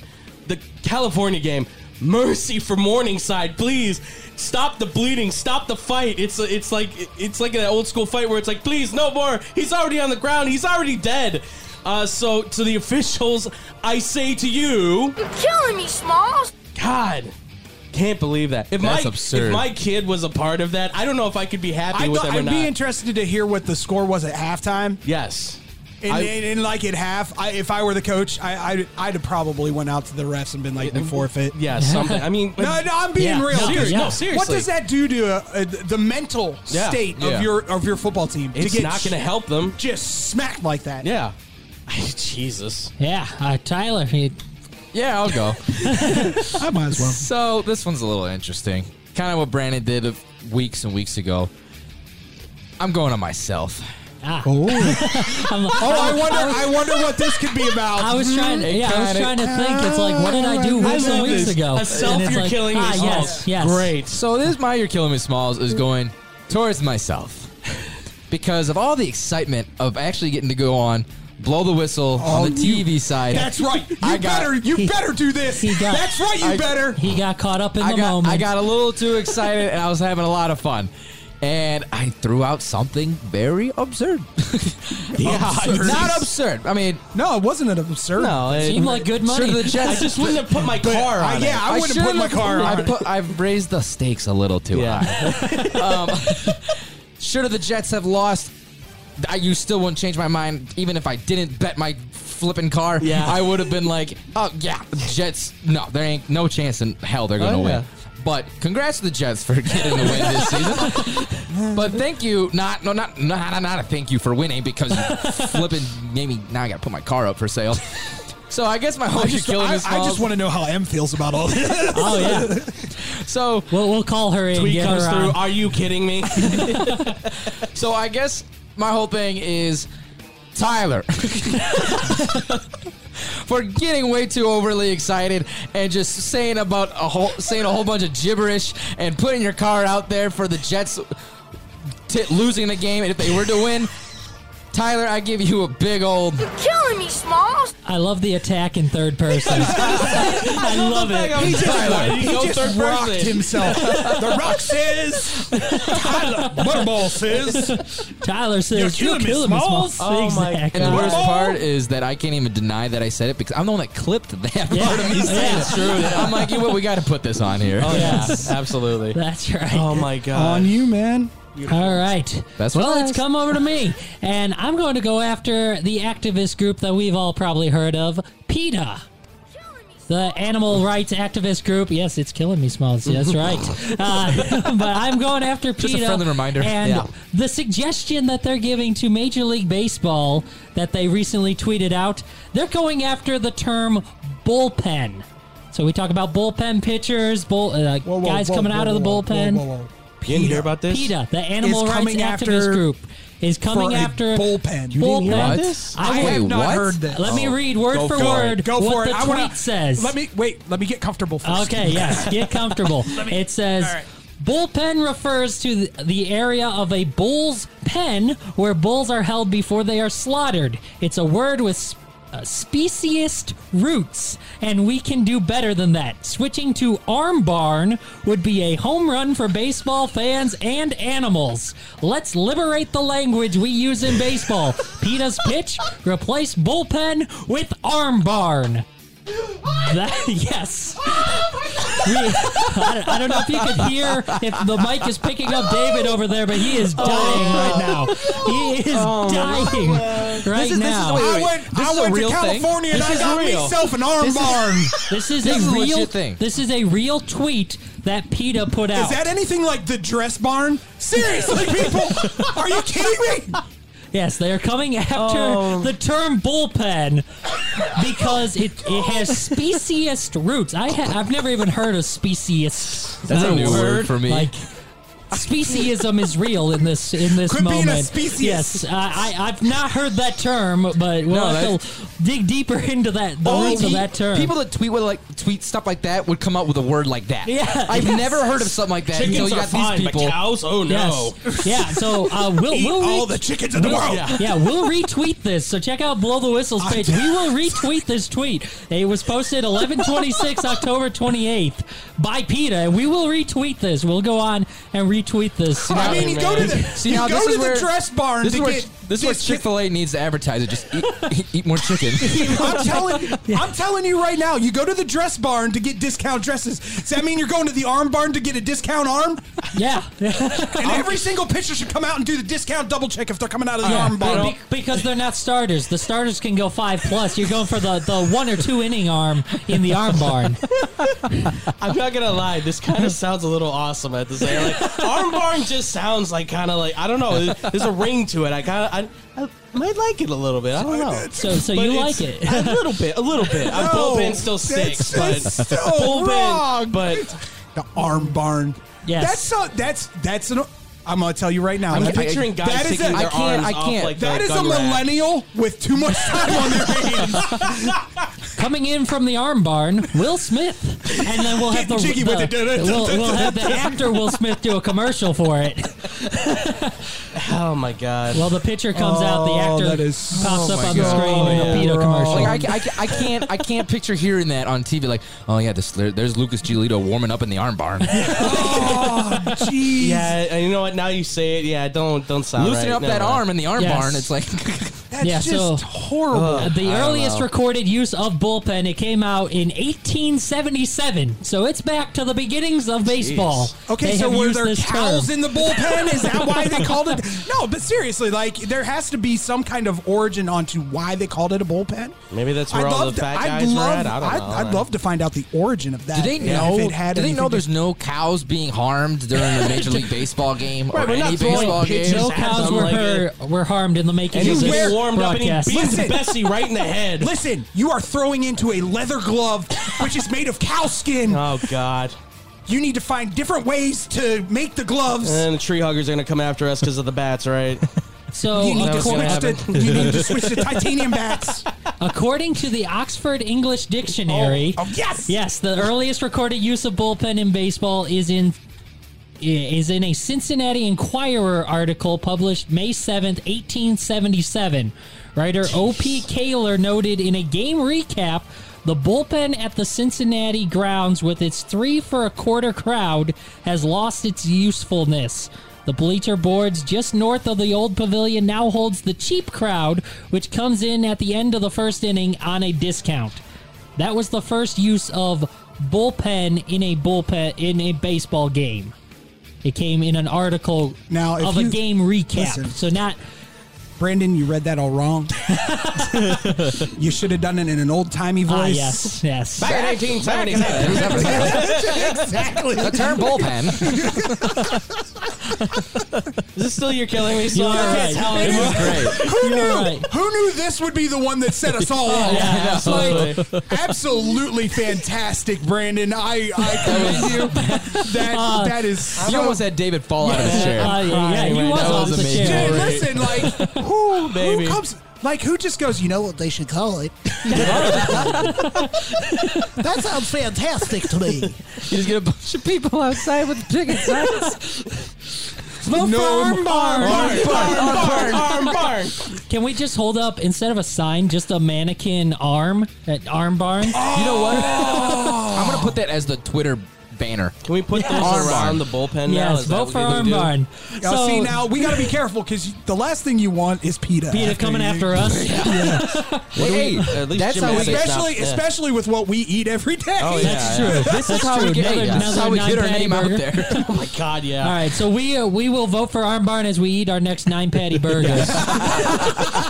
But yes, to wrap it up, PETA for the suggestion to go away from bullpen and move to the Arm Barn. I say to you, PETA. You're killing me, Smalls. Now listen, At least Jim Abbott's not I'm pitching not anymore. going to lie. We've completely blown through a break. Yeah. Yes, we did. Yes, And I'm we okay did. Too with it. good. That was too So- good. We couldn't stop So, that. Brandon, if you would like to segue into some Sox talk, and we can talk about their arm pen. We'll stick with the baseball. We'll move out because We can talk about their arm pen all day long. They actually need some help in the Arm Barn. They need some help. There's word that the White Sox will pick up the Craig Kimbrell that came out a few weeks ago Ooh, after they got interesting. eliminated. Okay. The reports say that they will pick up his option. Maybe look to trade him though, so there's no guarantee he'll Yes. actually be with the team. See, but that to me is interesting because that experiment did not work. Right. Well, It did and not that's- work. And that's why I think the story's coming out that they're looking to possibly trade him. And honestly, I think it's a smart move. I Trade mean, him back to the Cubs. if you maybe you please go. listen. You're not getting Magical back. I was about to say, we want yeah, that's Magical fine. back. No, I think if you can find a way to make it work, obviously consider the option of keeping him, no doubt. But if there is somebody out there that's willing to give you a nice haul for what Craig Kimbrell can most likely bring in, because he's still considered a widely renowned Hall of Fame relief pitcher, closer for any team out there, they're not going to pass on the opportunity to get him. So if you can get the right kind of haul back for him, I'm absolutely all for trading, because this team, they're trying to scale everything back so they can get younger, so they can have years with this group, not just like a 2-year window with Craig Kimbrell and a handful of other guys on the roster. They want to make sure they have guys that they can just say, okay, if he goes, then we put somebody else in his place, and so on and so forth. You don't want to rebuild, you want to reload. Yeah, and the big thing, I know a lot of people are out there, what's the difference? It's the 8th inning, it's the 9th inning. Why can't he pitch? It's a mindset. It's a mindset thing. It's a And mindset. Baseball and pitchers in particular, especially closers. bullpen. Yeah, especially closers. It's all about the routine. Yeah. You come in, you got your video playing or whatever because you're the closer. You come into your music, you throw however many pitches you usually throw, whether it's 8, 12, whatever your set amount is, you throw your pitches, you're ready, you do your routine, whether it's walk around the mound, play with the rosin bag, whatever it is, it's routine oriented. And for whatever reason, yes, it does throw guys off. That's why you hear about closers coming in non-safe situations. It can be the 9th inning. Yeah. And for whatever reason, there's not that high leverage situation, and they struggle. For whatever reason, most of the time they struggle. Yeah. So yeah, it is a mindset thing. He was arguably, it's between him and Josh Hader, the best closer in baseball in the first half of the season. Absolutely. Oh yeah, So No doubt. there is definitely going to be a market there if you look to move him. All right, okay. Andrew. Yes. As you and I are more Sox fans, you are a Sox fan. Yes. I'm a regulated Sox fan. Yes. I'm a true blue Phillies fan, but do you think pitching is the only place that they need to focus? No, I think they have to go a lot deeper. I agree. I absolutely agree. Brandon shaking his head. No, I wish they could hear Brandon's head rattle right there. That was they huge. have some holes. No, they have some holes. They definitely, I think they need to look more, especially into the outfield, right? They have the. You don't think they're, and I hate to interrupt, but you don't think that their young talent gives them that outfield depth? No, I think they've got pieces there for sure, but Eloy Jimenez and Luis Robert certainly, I think, has solidified himself as that center fielder. I'd like to keep Billy Hamilton, especially as the backup. Goodwin and Engel are nice guys for every other day, but I don't think they're full, everyday kind of guys. I think you want to find guys. Vaughn is, I don't know if he is a full-time outfielder. I know he's got the bat, but the glove has to come, so it's about what he does in spring training at this point, if he can solidify that. Otherwise, I would tell the White Sox, you can keep a lot of those guys, but they're mostly for depth. You need to start looking for starters in the outfield, and I know this free agency, there's not a lot of guys, so they may need to go into their farm system or look to trade, and that might be where Craig Kimbrell kind of comes up into the conversation of, if we can trade him for a starting outfielder that might be able to take over in right field, because that's kind of the spot they're looking to fill right now, that's where I would go. I'd be okay with it. If you can get a star guy out there in right field, I would go for that measure, absolutely. Other than that, yeah, pitching, I think, is absolutely something they still have to pour over. Would you be interested in Max Scherzer? Yes. Well, I mean, of course you are, but everybody's going to be interested in him if they're willing to spend the money, which I don't know if they are or not. I know they have been willing to crack the wallet for some of these guys. I would be more than happy to, but if you can't get Scherzer, I think there's still names out there that you can pour over for the starting pitching for the White Sox, and you can get some top quality guys nevertheless. Obviously, I would have said Trevor Bauer, but now I don't. You're not touching that. Not with a 10-foot pole at this point. But other than that, there's still guys. Again, we mentioned Syndergaard, we mentioned Stroman. There's guys out there who I think if you throw the right amount of money and say, you look at this roster, I think they're going to be interested in coming here, right? And that's the part of the thing that people don't understand. Even though last year didn't work out for the White Sox, yes, it was a disappointing season. Nevertheless, it still looks good for them because teams can say they made the playoffs, they finished with 90-plus games. There's an opportunity for us to go there. Maybe we get 100, maybe we get to the World Series, maybe we win a championship. It's all possible. Yeah, and there's a tough decision to make, talking about that rotation, too, with Dallas Keuchel. He still has a year left on his contract.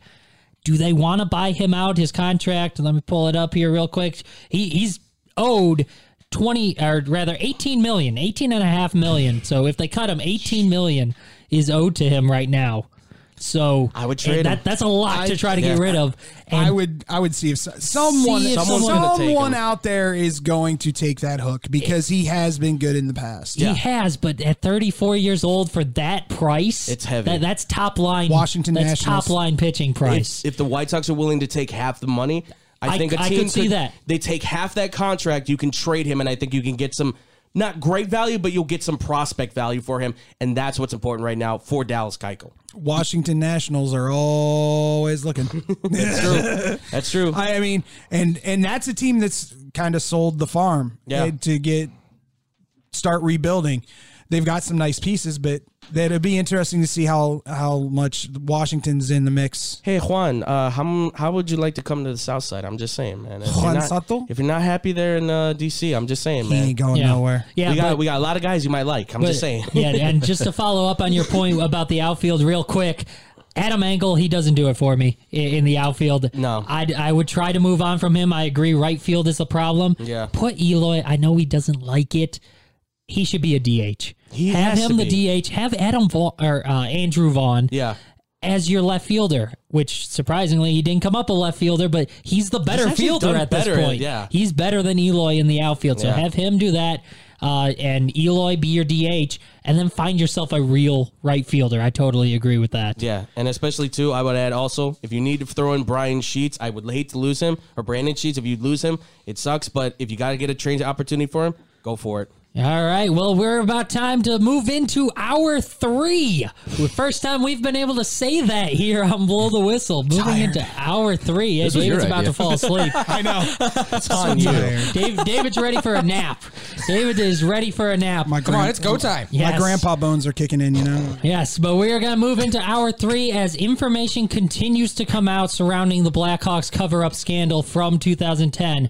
And we're going to dive into it. We're going to discuss the scandal and how the league has been responding to it next on Blow the Whistle. Exonerate myself from this situation anyway by saying that I didn't know, but the truth is that I had not heard about it until training camp the next year. At the end of the day, it doesn't change what happened. It doesn't take that away. It doesn't make it go away. So I think at the end of the day, collectively we're as players, if guys did know. Hindsight's 2020. I think we wish we could have done something differently, and myself included. At the end of the day, my heart goes out to Kyle for what he dealt with, and wish I could have done something. And at the end of the day, it's obviously not an excuse looking back, but the truth is, a lot of us were focused on just playing hockey and doing what we're doing every single day. Welcome back to hour 3 here of Blow the Whistle, and that was Jonathan Toews, Blackhawks captain. After the reports and the investigation was concluded on the Kyle Beach situation with Brad Aldrich, that was his initial press conference immediately following the game. First time he spoke to media about the situation, as he says he did hear rumors about it, and there was a no that he knew something was up, at least in training camp that next year. But there's a lot going on with this situation. Things continue to come out about this sexual assault situation, the sexual abuse situation that went on between Kyle Beach and then video coach of the Blackhawks, Brad Aldrich, back in that 2010 playoff run, Stanley Cup run, which they did end up winning the Stanley Cup that year. Stan Bowman's been not released. He resigned his position as GM. Al McKissick followed him as well. And Joel Quenneville with the Florida Panthers now resigned as the head coach over there. Everyone knows he was the head coach of the Blackhawks at the time in 2010. They all resigned after meeting with Commissioner Gary Bettman to discuss their involvement in this situation, and a serious situation. We touched on it a little bit during the You're Killing Me small segment. There was a lot going on with it, and more continues to come out. I'm sure more will continue to come out as well. As of right now, though, a report from today is that Gary Bettman, as of now, has no current plans to actually discipline any of the Blackhawks as execs who resigned from their posts. They do have to meet with him before they can re-enter the league if they were to try to get hired somewhere. But as of now, there is no further punishment coming, or at least no current plans for further discipline toward any of those executives. Go for it, because if I start going, you're not going to get to talk. Here's the thing. So I read this entire report. I read the whole thing front to back, all the little annotations and everything. And the final verdict for me is this is the biggest scar on the Blackhawks, on hockey, on the NHL you can possibly think of. This was a conspiracy theory that is true. This was a conspiracy to cover up the fact that this monster was allowed to inflict his will on this young man and use his power as a coach to completely destroy this young man's life by saying, I hold your career in my hands. And then he blatantly threatens him and says, I can take away your career and I can make sure you never walk again. And after all this information comes out, McDonough, Bowman, the whole crew, everybody in that front office, including the head coach, are in that meeting. They're all talking to each other. And what's the decision they come to? Well, let's just not do anything about it right now. We got too many more important. That we got the Stanley Cup coming up. That's more important. A long time ago, we made a comment. There was a comment that was made by Rob Manfred, the commissioner of baseball, who said about the whole taking away the trophy. He said it was just a piece of metal. And we completely said, how dare you do that to the players? Because this was a cheating scandal. You're saying that this thing isn't valuable to them in that cheating scandal. This is completely different because this is a player's life that was on the line.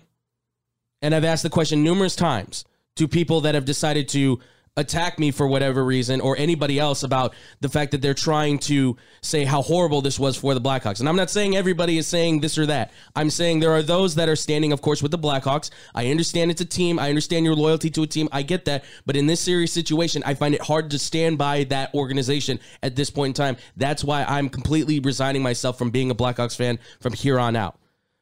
But I asked people, what would happen if Kyle Beach would have taken his life?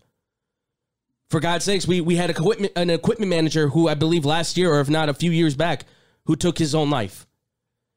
And now I kind of have to wonder, how much did he know about the situation? You know, and it leads to all these questions. And now I even have to question if the Wirtz really did. The report says the Wirtz did not know anything. There was no evidence that says Rocky or Danny knew anything about what happened. But you fire McDonough a year before, and now I have to question, well, is that just because obviously McDonough, for those who don't know, he's a very difficult man to work with. He's always been kind of noted as a difficult general manager. He's hard-nosed. He's a tough guy. So maybe they just got sick of his stuff and they just were like, we're done with you. Who knows? I'll take that for what it is right now, but I have that question. And I know that a lot of people, the reason why they get upset is because of the whole situation with the Blackhawks players. Well, how much did they know? It sounds like they heard the rumors and stuff. I hear what everybody's saying with, well, they were young, 22, 23-year-olds. Well, they said it was just a rumor and stuff. And I find it hard to understand how you can just let that be okay to say, well, he was 22. What would you do at 22? I don't know. I would hope I would do the right thing and speak up. Because if I had to, on other occasions, which I won't speak to, but I've had other occasions happen where if I don't speak up, somebody might get hurt. And I was younger than 22. So I would hope that humanity would take over and say, hey, the right thing is to say something. Even if it is, you just heard, like Jonathan Toews says in his statement, he's like, I heard it was a situation, but then it got taken care of because Aldrich, this monster, was removed from the situation. I still would go to management and say something. Hey, we heard this rumor. Is this taken care of? We heard it got taken care of. Is it finally over? Ask who was affected. Don't tell me they're not going to tell you anything. You're a number 1 overall pick being Patrick Kane and a top 3 pick being Jonathan Toews. One's a captain. One's the best player. You're telling me their careers are going to be threatened by the fact that they asked this question? I find it hard to believe. And you got Joe Quenneville, the coach, this guy who's supposed to protect the players, who's going out there and saying, well, we can't concern ourselves with this right now. I have to win a Stanley Cup. This will ruin team chemistry. That's one of your players who got drafted in the first round, so he counts for something. You stood up there with McDonough and Bowman, with McIsaac, with Plunk, with Cheveldayoff, with all those guys in the front office. You stood up there with that player holding his jersey, with his parents right there. And you did nothing when he was getting attacked by this man, assaulted by this monster. And now, because of the fact that you wrote those letters of recommendation that went to the University of Miami, Ohio, 2 other students or athletes, I believe it was, were affected by this man, and then he was released. And then you did it again at a high school. And then a 16-year-old was assaulted. So all of that is on the Blackhawks. That's on you, Blackhawks. That's on you. And any Blackhawks fan that wants to try and argue me against this, go for it. Go for it. I pledge you to go for it. I will hear you out, but I'm hoping that you will hear me out from what I'm saying. I've read this report. Have you read the report? Read this thing. I'm telling you. From that and hearing Kyle Beach's interview on TSN, if you haven't heard it, it was heartbreaking. That man went out on TSN, gave a great interview, and that man said that Jim Gary, this mental skills coach who was supposed to interview him about the situation, said to him, well, it's your fault. This is according to Kyle Beach. It's his fault because he put himself in that situation. How dare you say that to that man? And then you pile on top of that, he was asked a question about what would you say to that young man in high school that was assaulted by Aldridge. And he breaks down and he says, I'm sorry I didn't do more. I'm sorry I didn't do more. That's not Kyle Beach's fault. That's on the Blackhawks. That should not be Kyle Beach apologizing. That's the Blackhawks should be apologizing. That's McDonough should be apologizing. That's Bowman should be apologizing. They should be apologizing. They all deserve a ban as far as I'm concerned, and I don't think any of them should be getting into the Hall of Fame. If any of them have a chance. And I know some of them do. But I'm really at this point, I'm done with the Blackhawks. I think Kane and Taze, I know they won't, but I think they should be gone. But that's just me. I'm with you on that. This whole thing is just absolutely disgusting. And the fact that the Blackhawks organization has thrown this under the rug for well over 10 years. And the fact, it makes it hard for me to believe that any of these players did not know about this situation at all. That makes me hard to believe. And when you guys mentioned that Taves was 22 years old, dude, you're a grown-ass man. Like, and being in that situation, you're an adult, and you should be making these decisions and not worry about what's going to go on with your career. To know what the hell is just the human right thing to do. Yeah, like for the human love of humans, for God's sake. If he would have asked, if he would have said in his statement, I don't know if he did or not, but if I would have heard in his statement, I went and talked to McDonough, I went and talked to Bowman, I went and talked to Quenneville, and then they gave him the answer that, oh, it's been taken care of. I would have said, okay, so they were told this has been taken care of. That to me would have made it easier for them. But the fact that they knew and they never made that statement that they went and talked to those guys says to me that they kept their mouth shut. That's where I have a problem with it for the players. See, the thing I'm getting, though, is that they thought something had happened, that it was taken care of because Aldridge was released. Right. He was no longer with the team. I'm not trying to defend the players at all, on this and everything, but the fact that I can kind of see it from that side that Aldridge was released. Taze, in his statement, said he didn't know till training camp the next year. Right. At that point, Brad Aldridge was no longer with the team. Yes. So he might have, if he heard, okay, that's why Aldridge left, thought something was done. Right. In terms of, well, that's why Aldridge is no longer with the team. Yes. Should he have reached out? Yes. But up until a couple weeks ago, it was a John Doe. Right. So I don't know if he knew that it was Kyle Beach. Yes. I think the rumors were just, hey, Brad Aldridge did something. I don't know if he knew or if any of them knew if it was Kyle Beach. Right. If they did, yeah, definitely. But I don't know. Obviously, there's still a lot of questions out there. We don't know if he knew it was Kyle Beach. And this is not the right thing. But if they did know it was Kyle Beach, there is a way that they could be like, well, we don't care. Not, again, this is not the right answer, but here's why someone could say that. Or not that they don't care, but that they have priorities on something else. He didn't impact the roster that year. Right. He never actually skated with the Blackhawks. Yes. And that's where it's hard to say if you're on the team, on the ice all the time, yeah, well, I'm focused on this. Right. You're doing that. Again, that's not the right answer. Right. That's not. But you can see where that would come in that, hey, it's a rumor. I don't actually know what happened. Right. And maybe, again, I don't even know who exactly it was, but I know it's someone who's not actually on the active roster. Yeah. I could definitely see them why they didn't pursue it further. Yeah. No, I understand what you're saying there. I do. But I still look at this situation. It's hard.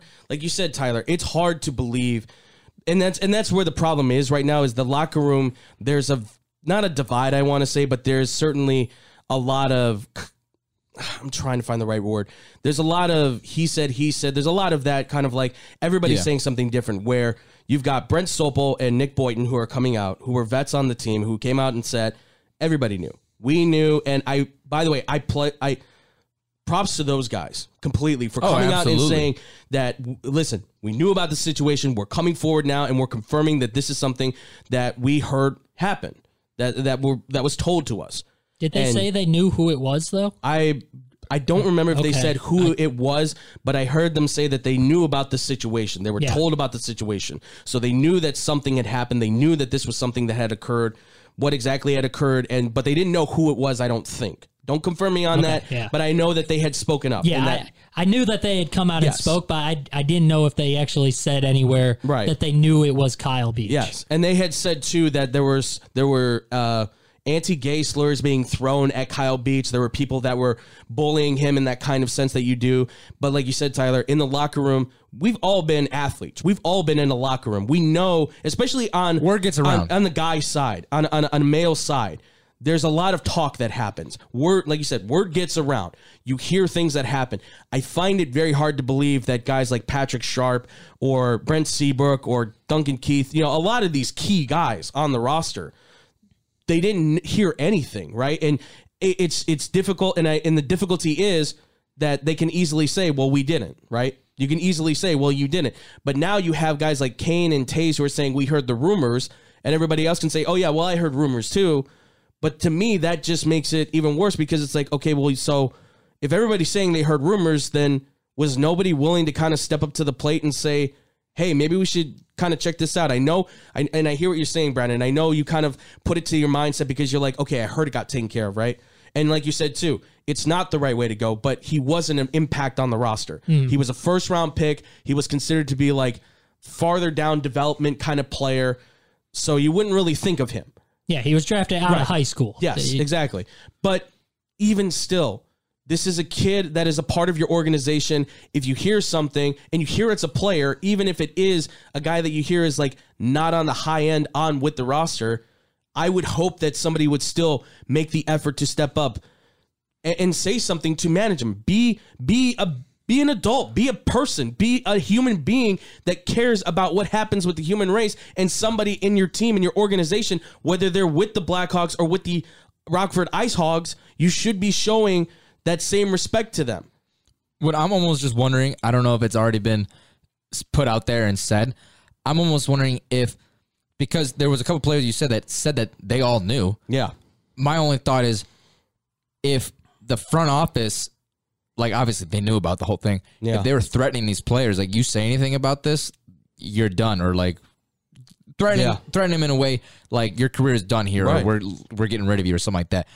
If that is the case, absolutely sick and disgusting from this Blackhawks organization, because the Blackhawks have been known like one of the a great They're organization. considered the top franchise in the NHL. They have been for years. And the fact that they had this situation going on from the start of that dynasty they had, where they the 3 Stanley Cups within 5 years, the fact that they're getting all the praise for those Stanley Cups, and you had this going on in the background, absolutely disgusting. Absolutely.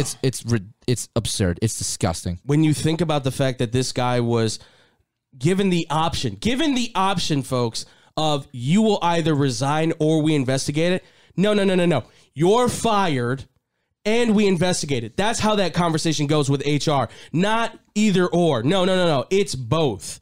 This isn't an option game. And then you don't get to negotiate I still want my day with the cup in my hometown, and I want a ring, and I want to be a part of the parade ceremony. And by the way, I think about that parade now. I was there at the parade. I was celebrating that whole thing, as we all were. And hey, what a great day it was to see the Stanley Cup champion Blackhawks, right? And then we all sit in that park, and we all see them on that stage. And at the same time, in that park, on that stage, that monster is groping an intern and assaulting them at the same time that these guys are up there celebrating the cup, and we're standing in the park celebrating them. That makes it even. I think about that now, and it's like, what could I have done?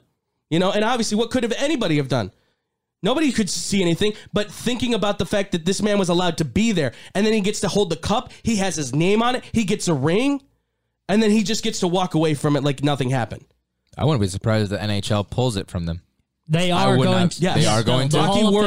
The Hall of Fame did announce it. Yeah, the Wirtz family put in asking for the removal of Brad Aldrich from the Stanley Cup, and it was approved over the weekend. It was approved by Lanny McDonald, the head of the Hall of Fame. They will take his name off the Stanley Cup. It just don't want to. Do you want me to go?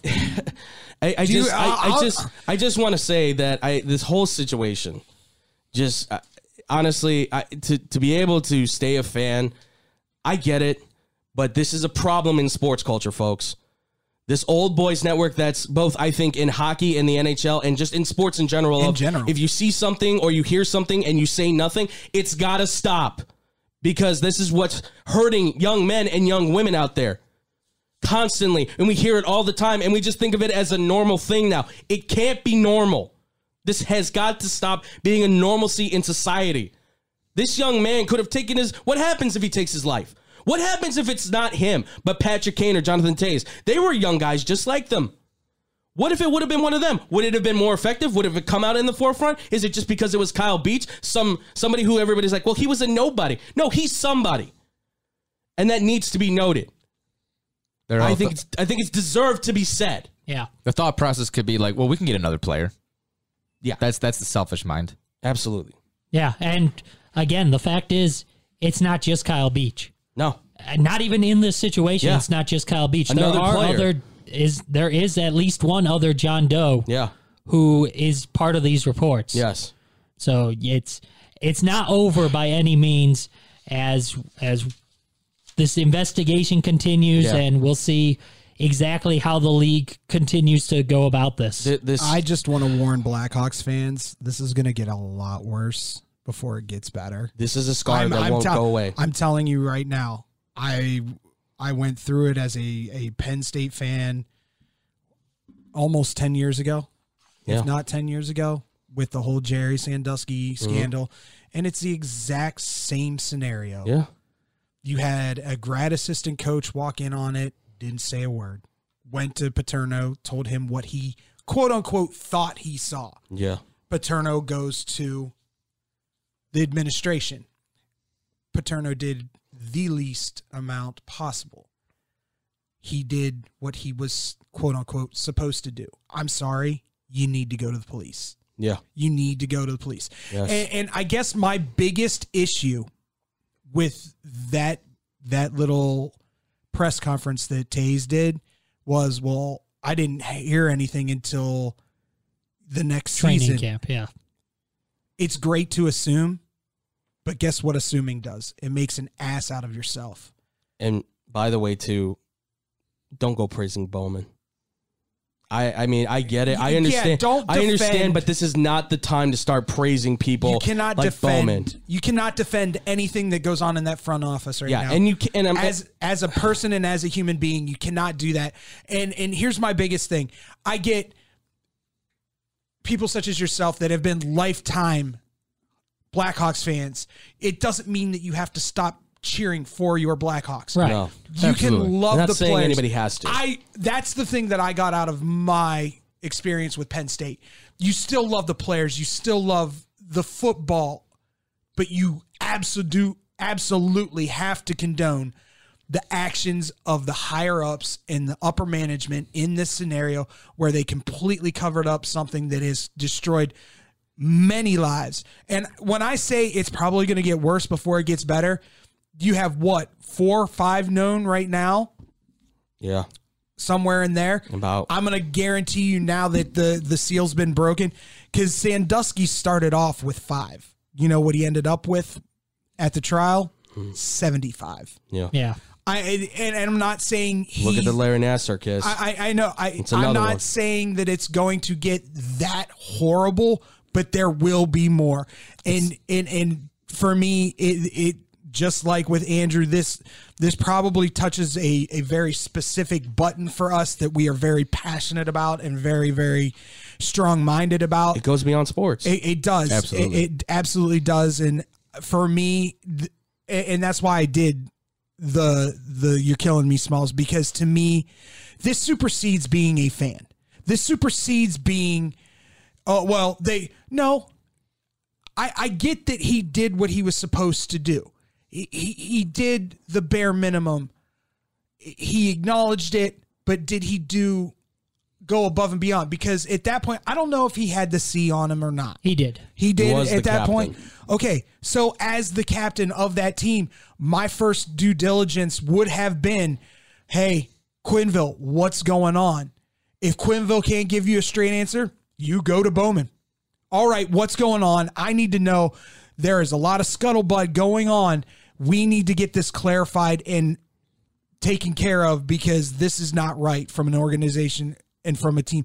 But for him to say my focus was on other things, no. Some things take precedence over winning the next Stanley Cup. I'm sorry. Exactly. And that's the thing is, I mean, listen, I know as star players goes, sometimes you can only go so far, and I know they were young, but you're telling me as either Kane or Taze, and I'm taking Taze in this point as the captain, you can't even get yourself a meeting with a guy like Danny or Rocky Wirtz and ask just to see if they know what's going on, if nobody else is going to give you a straight answer, which I know is difficult because it's the CEO and it's the owner.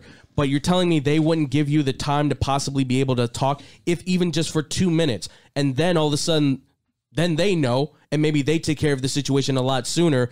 Might have disrupted the Blackhawks dynasty, so to say, in that timeline. But at least the situation could have been handled and taken care of then at that point, possibly. I think, and correct me if I'm wrong, when did the Kane scandal hit? A couple of years after that, I believe. I was going to say the exact that date, might have been. He had a lot going on. That might have been when Kane had 12, 13 might be. head down. Oh, yeah. Head down. I'm just looking straight forward. I don't want to make any ripples because I've already made ripples of my own. Yeah. That and the fact, Kane, I can kind of not condoning it, but I can kind of see where he probably ignored all the chitter chatter because he had his own stuff he was trying to deal with. But as far as Taze, it was 2015. 2015. There's still, like, that was young Kane too. That was really young Kane, where he probably was not paying attention to much of anything but himself. Yeah. Yeah, at the time, he was doing a lot outside of hockey in terms of parties and being a young kid, basically. Yeah, at the time, Patrick Kane at least. Well, we're going to move on to something a little more positive, at least in terms of Chicago. And that is the Bulls gave the last unbeaten team their first loss over the weekend. And we'll let you know what they did coming up here on Blow the Whistle. 5-point game again. Here's Levine. Spinning to Vooch. Big three. Got it! Sriracha. Stepping over. Short. Ball the rebound. Here's Levine trying to burn some clock. Up ahead, DeRozan. Playing extremely well. Top 5 in almost every category. Did a great job defensively. Adam get the win. This team for real, Chicago. If you don't know, you better ask somebody. Those Chicago Bulls highlights courtesy of NBC Sports Chicago, as the Bulls are off to quite a start so far this season. They are on a roll. Those highlights from their 107-99 win over the then unbeaten Utah Jazz. The Bulls now sit at 5-1 on the year. That one loss, just a 1-point loss to the New York Knicks. I was at that game. Yeah, so it's Tyler's fault. I blame Butterball. So a question out to the listeners: is Tyler the reason the Bulls have a loss? Is Tyler the reason the Bulls have a loss? Tyler. Jeez, Tyler. Could be undefeated. Yeah, we already know he's the reason the Bengals lost to the Jets. Is he also the reason the Knicks Why you gotta throw this on me too? beat the Bulls? Clearly, He's gonna go home tonight and be like, they were so mean to me. I'm about to sell her card. I was have to sell the car. Not only am I having to sell my car, I'm gonna have to sell your car too. That's right. But our serious question though for the fans is, they're clearly off to a great start, off to a roll. But what needs to happen, whether it's something that needs to continue that they're doing right now, or that needs to change for them to be able to sustain the success throughout the season and go on a deep playoff run? What do they either need to keep up or change in order to make that kind of a run? Hit us up Facebook, Instagram, and Twitter at BlowTWhistle1. And Tyler, I'll throw it to you. What do they need to do? Well, what I was going to say after seeing the Knicks game, and granted, they did a great job coming down. They were on a 12-0 run in the last 2.5 minutes, and just came up short. It's so beautiful. What? It was so beautiful. It was amazing. Because we're losing that game by 15 any other year. The best part was, which was funny, which shame on you fans. They already started leaving, and I'm like, what are you guys doing? I'm like, you stay till the end. And the whole stadium was going nuts. Not to mention, it's already expired, but the whole stadium won a free hot dog to Portillo's because Julius Randle did miss 2 free throws, and I did not cash in my hot dog. I was just going to ask. A little upset about it, but it's okay. The Bulls are back. You've had a rough week. So you've had a rough week. After a free hot dog from Portillo's, you put up your car for sale. It's been a rough week for Tyler. Week for Tyler, okay?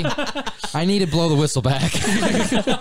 But so what I was gonna say, after seeing towards the end of that Bulls and Knicks game, the Bulls were down by like about 15 points at one point, and the biggest issue that they carried over from last year was finishing games, and they can get a lead, and even like beginning like the first few games of the season, they were up by like 20, 25 points, but they were letting up a little too much and making it a little closer than expected, which we all know from seeing how this Bulls team is now. They can blow past teams like who they played 20, 25 points. It's just the whole point is to not let up and like let up on the gas. So now seeing against the Jazz game, the Bulls held their own, and they had all gas, no brakes that entire game, which was great to see, especially against the number 1 team in the West right now. Like that proves a lot, because there was a lot of people that were talking crap to me. They're like, well, they were only going against crappy teams. None of them were really good. I'm like, the Bulls are back. Shut up. And I'm like, and so at first I was like really bummed that they lost the Knicks, but I'm like, despite the loss, they still proved themselves that they're proving themselves. They can hang with them. They can definitely hang with them. And the Knicks are you're talking about a team that was in the playoffs last year. Yeah. So, and now RJ Barrett all of a sudden knows how to play basketball again for the Knicks. Dude, so. that was something else to see. I wasn't expecting that. Weird. No. Just weird. Real quick. But I want to bring this up to you before I forget, Tyler. Yes. Not all good news out of Bulls Nation.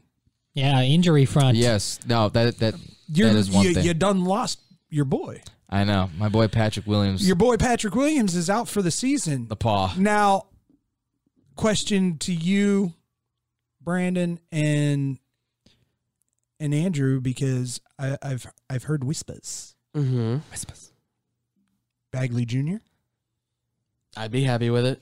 I heard those rumors, and I do like that. I like that. The Bulls because they're depleted at forward. Yes. They are. They don't really have much else in the depth, and they need more. They need another guy to grab rebounds. Yes, that's been their biggest issue, is that they allow a lot. They've been, at least in the Knicks game when I was watching, they allow a lot of offensive boards. What did I tell you? I said if they go out and get Bagley Jr., this is the conversation that Donovan needs to have with Bagley as he walks in the door. Sir, you are Dennis Rodman. I don't want you to score points. Absolutely. No, defense and rebound, sir. The Bulls don't need any more scores. They have enough offense. They have enough offense on that team. But that brings up another great question. You make that trade for Bagley Jr. Is Kobe White part of that trade? Yes. It's going to be a 3-team trade, because they're going to have to trade out one of their guards. I've seen enough of Ayo that I'd be okay with keeping Ayo over Kobe White. I love Kobe White, hell of a scorer, but Ayo's a two-way guy, two-way player. Unless Kobe White can show that he can add more, I think he could, but it all kind of depends, because Troy Brown Jr. right now and Javonte Green have been hitting it from 3. And that's so key for them coming off the bench to have those 3-point shooters. And Caruso has already shown the ability to be able to run the point and have those guys play guard and forward and just say, I can dish it out to one of them. I'll take the shot myself. I'll drive it inside and dunk it on some fool that thinks he can actually stop me. Like, the bench we have, it's not bench mob, but it's getting there. Give it more time. Honestly, I think that was the one thing that people didn't think the Bulls had this year. Ali Cron. What Donovan's depth on that bench right now is redunk. Yeah. But the thing that's what Donovan, his rotation with these guys is phenomenal, absolutely amazing. Yeah, spot on. He's at least having one, maybe 2 starters out at a time with bench players. So at least one or two of the starting 5 is out there, which is great to have. It's so nice to see good basketball being played in Chicago. It's back. It's unbelievable. I haven't seen that in a while. Oh my God. But like, I guess you're sold on. Is it IO or AO? IO. It IO. is IO. It He is has IO. confirmed it's IO. Yeah, yes. Confirmation. IO. I'll be saying AO every time he You're scores, convinced though. on IO. From what Now- I've seen, I liked him. He's still watched- got his rookie slip ups, but from what his skill set, he's an overall. Granted, great he was guarding point guard. probably one of the top tier guards. Yeah. Again, And that's the thing with the is that- Jazz and being made to look a fool. Yeah. But once again, that is a rookie probably going to the coaches just like Patrick did last year and saying, I want to guard this guy. How am I going to get better if I don't guard the best of the best? Right. Well, and you can see too, The he's best of the best of active. the best. He's active on defense, and that's what you want from a guard, right? We haven't seen that level of activity, and now we have it on 2 guys. We have it on Caruso, we have it on Ball, and now you add in Ayo to that mix. I mean, do I think he's going to be with the Bulls for the long term? He might go back down to the Windy City Bulls. They might give him some time off, which then obviously I know some of our boys here who do the Windy City Bulls will be happy to see the local boy do it. I was kind of hoping he'd see. Yeah, Tyler and I had a talk the other day when we worked the Windy Got City Bulls Simonovic, man. I mean- pregame. Yeah, we'd like to see him there at least for a game. Yeah. Go out, Yeah. get an interview. I would. It sounds terrible. I would hope he get just an injury so that he can come back. Oh my God! I'm just kidding. Stop I'm just it. kidding. No, I'm just stop kidding. it. I would say this much, and the highlight for me watching the game yesterday was the almost half court oop that Ball threw to Oh, yeah. Levine like it was nothing. That's the thing. Like it was nothing, and it was spot on. That's the thing about this team. They're having fun. They're having fun. They're playing well together, and they're enjoying playing together. And you can see when Levine's not going, DeRozan, hey, Rob Parker, oh, he ain't gonna fit. Chicago is the Siberia of the NBA. You wrong, my man. You wrong. You sorry and you wrong. It is DeMar DeRozan time, folks. He is stepping up. You got Vooch down low. You've got a team that anybody can score. Anybody can step up. Well, Vooch has got to be close to be averaging a double-double. Yes. Oh yeah, I think Absolutely. he's just around there at Yeah. least. It seems like every time I check the box scores, it's another double-double. And that's the great thing, too, is that you think Vooch can still score. You know he can, but he's playing more of that center role of being the 7-footer, saying, all I got to do is collect rebounds, dish it out to Lonzo. He'll dish it out to the next guy. I got 4 different guys that could possibly score out there at any time. What do I have to always be scoring the ball for? So, yes, and when he scores his points, it's awesome. But you see, they've got chemistry. They've got connection. They've got cohesion. It's what they need. They got those 3 C's running right now, and it's excellent. It's feeding into why this team is having such a great start. Here's the most important question, though, for a Chicago team. Is their collaboration? I know we have one Chicago team that has it. Yeah, One team has a whole bunch collaboration. of it. I think there's another couple words we could use. You know, you brought up Lonzo Ball, and I just want to say from the beginning, I've heard a lot of people upset about the Bulls picking up Lonzo Ball. I was one of personally- them. I know I'll you were. freely admit I was one of them. I I absolutely thought it was a bad move. I absolutely loved it, and from what I'm hoping to see, and this is going to be, I'm going to call it, would not be surprised. I could see Lonzo Ball the most improved player of the year this year coming on to Chicago because Yes. he's got not only, like last night, four steals. Yeah. He's a ball hawk, and he's got his shot down, everyone. He doesn't have that weird crooked shot that he's blinding his eyes with his arm. Well, he can actually sink these 3-point. Like I said you could hear in our show open, 40% from 3-point last year, and he's still draining these shots. So he's all around guy, and he's grabbing boards as well. Here's the crazy part: you have him as a potential comeback player of the year, or most improved player, and you probably have Caruso on that list for best 6 man. Absolutely. Oh, without a doubt. So, I mean, the way that he's coming off the bench, getting steals, and then being able to score and set up everybody else to score. And high flying for the dunks. Oh, my God. It's Lob unbelievable. City, baby. Oh God, We're back, baby. We're back. and it's amazing to me. Well, we were talking at the beginning of the year. We'd be happy with what, like 5 to 8 seed. Yeah, in the East. Now I'm still saying it. I said it from the beginning of the season. Top 4. I would say top 4 in the East. I wouldn't be surprised with top 4. I mean, there's a lot of things that got to go right. First and foremost, you've been stay healthy. Yes. You've been helped.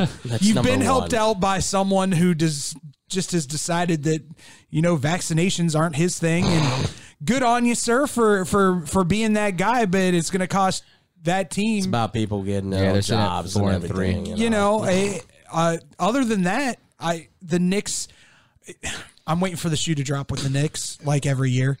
Oh yeah, that's they'll come back to earth eventually, I'm sure. Give it to the All-Star break. I think it'll the probably Heat. happen. The Heat is the one team that I think is going to make a big Heat stink. are looking good. They are they're coming up a surprise. They have the biggest point differential on points scored and points allowed in the league right now. They're 17. Well, they played defense last year like it was going out of style, and now that they've got scoring to go along with it.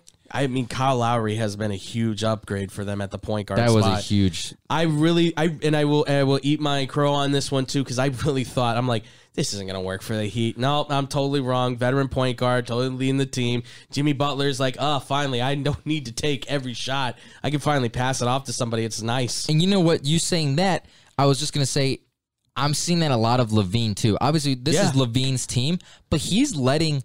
Like we were talking about DeRozan. Go. He's taking over, and he's like, go for it. He's like, so I don't have to keep doing this every freaking night. You know where he got that, right?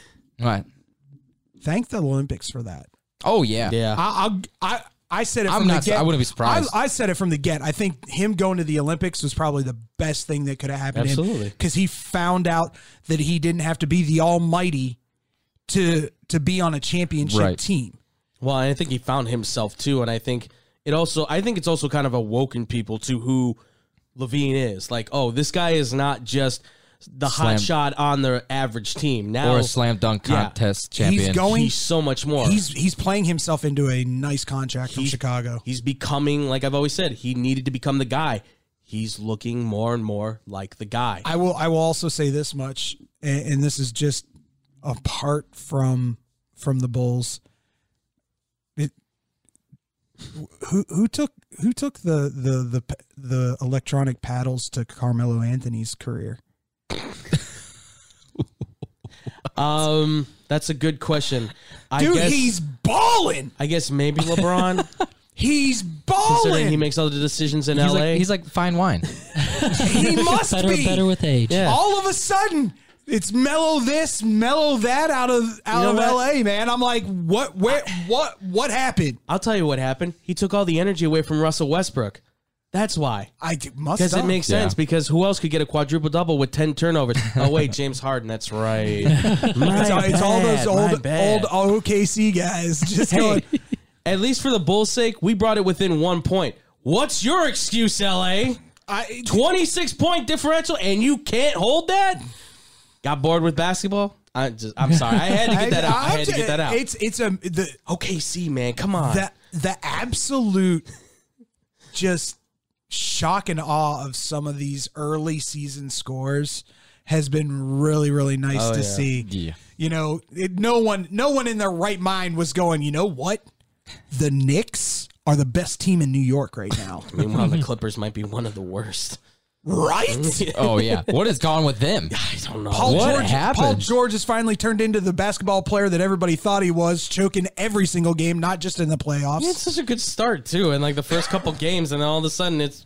Can we, just real quick, because we're talking about point differentials, can we just also acknowledge the Bulls have one of the lowest points allowed? Yes. And have I not been complaining about that all last year? Defense. Defense is there. Mr. Defense over here. I know. Defense. Absolutely. But like we were saying last year, that was the one thing that was holding them back last They year. were top up there in offense. Yeah. They Point were scoring. Points scoring all over the place. And if they could hold a team under 100, they had a great chance to win the game. And they've done an incredible job this year. Like, again, Ball, Caruso. Yeah. I even throw it to Tony Bradley. That guy coming off the bench even adds those rebounds and gets those block shots. And everybody was like, why are we signing him? You did not see him in Utah. That guy was coming in for Rudy Gobert, and it was like they didn't even miss a beat. That guy was blocking shots and grabbing rebounds just like Rudy Gobert. And now he's on our squad, folks. Guess what? It got better. We play defense now. And even Levine gets the steals and the blocks. And that's something he never did. And that's not even accounting for that young guy from Europe that you were talking about. That Simonovic, who... Oh, when he Andrew, he's going to be good. Andrew's already said that, like, they're going to let Vooch play out his contract, and then it's going to be... Me and Brandon saw him at Windy City. We did. Yeah. He did not impress, though, in that first game. He had a rough time. Give him time. I'll be honest, the whole Windy City team did not look good in that. He's got to get used. It was scrimmage. It was okay. Yeah.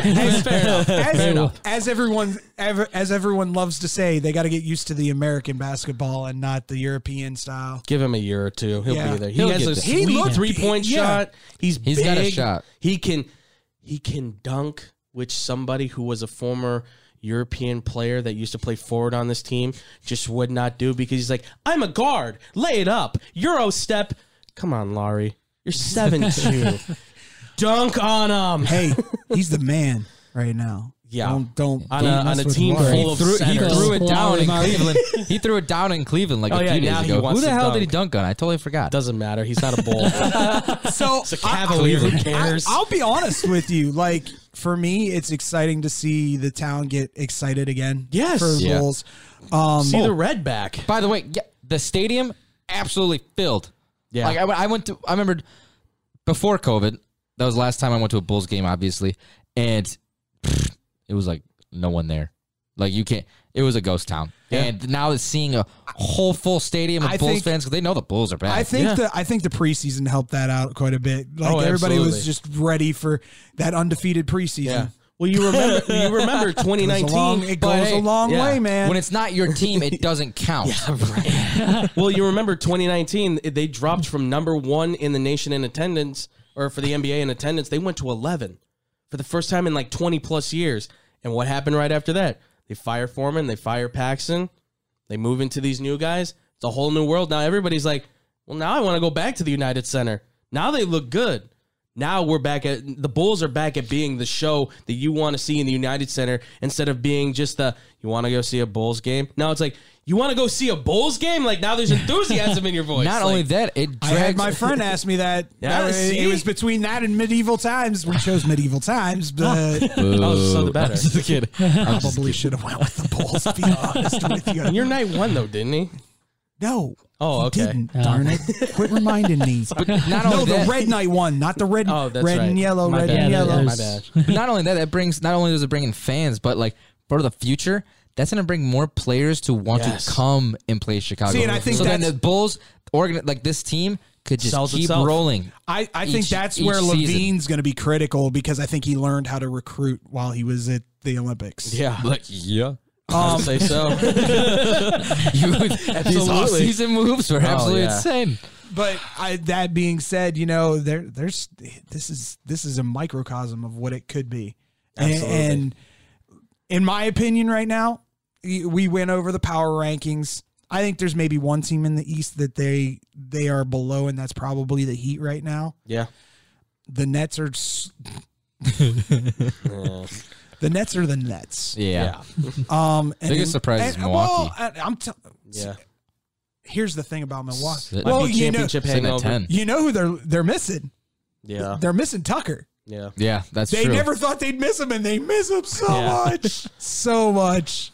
But that's the thing, is like, I think they've got the ability to be one of those upper echelon teams this year. Yeah. Which I don't think anybody saw coming. No, this is the year to really kind of grab a hold of grab the bull by the horns and be able to control their own destiny at this point. Grab the bull. That was a good one. I'll leave now. That's the best I got. That was a good Irish dad joke. Thank you. No, I honestly, they have the ability to take control of this whole Eastern Conference and their division, in fact, too, because where the Milwaukee Bucks are at right now that they don't, like you said, they don't have PJ Tucker there to kind of be an enforcer, kind of be that kind of Dennis Rodman type guy to annoy people.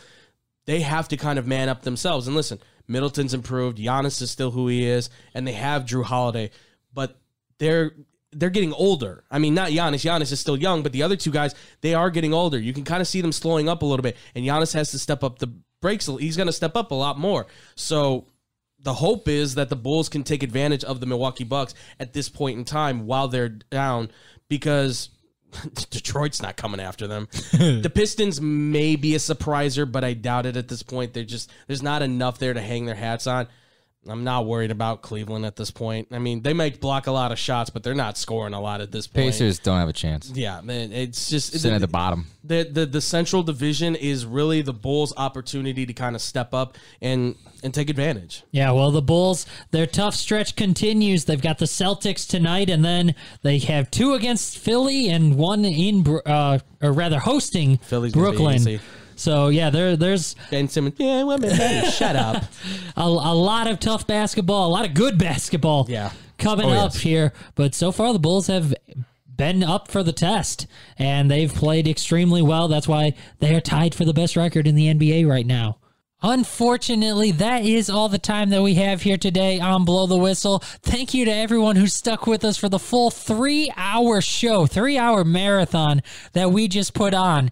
And if you couldn't stick with us for the entire time, if you couldn't donate a full 3 hours of your time, we understand. We do.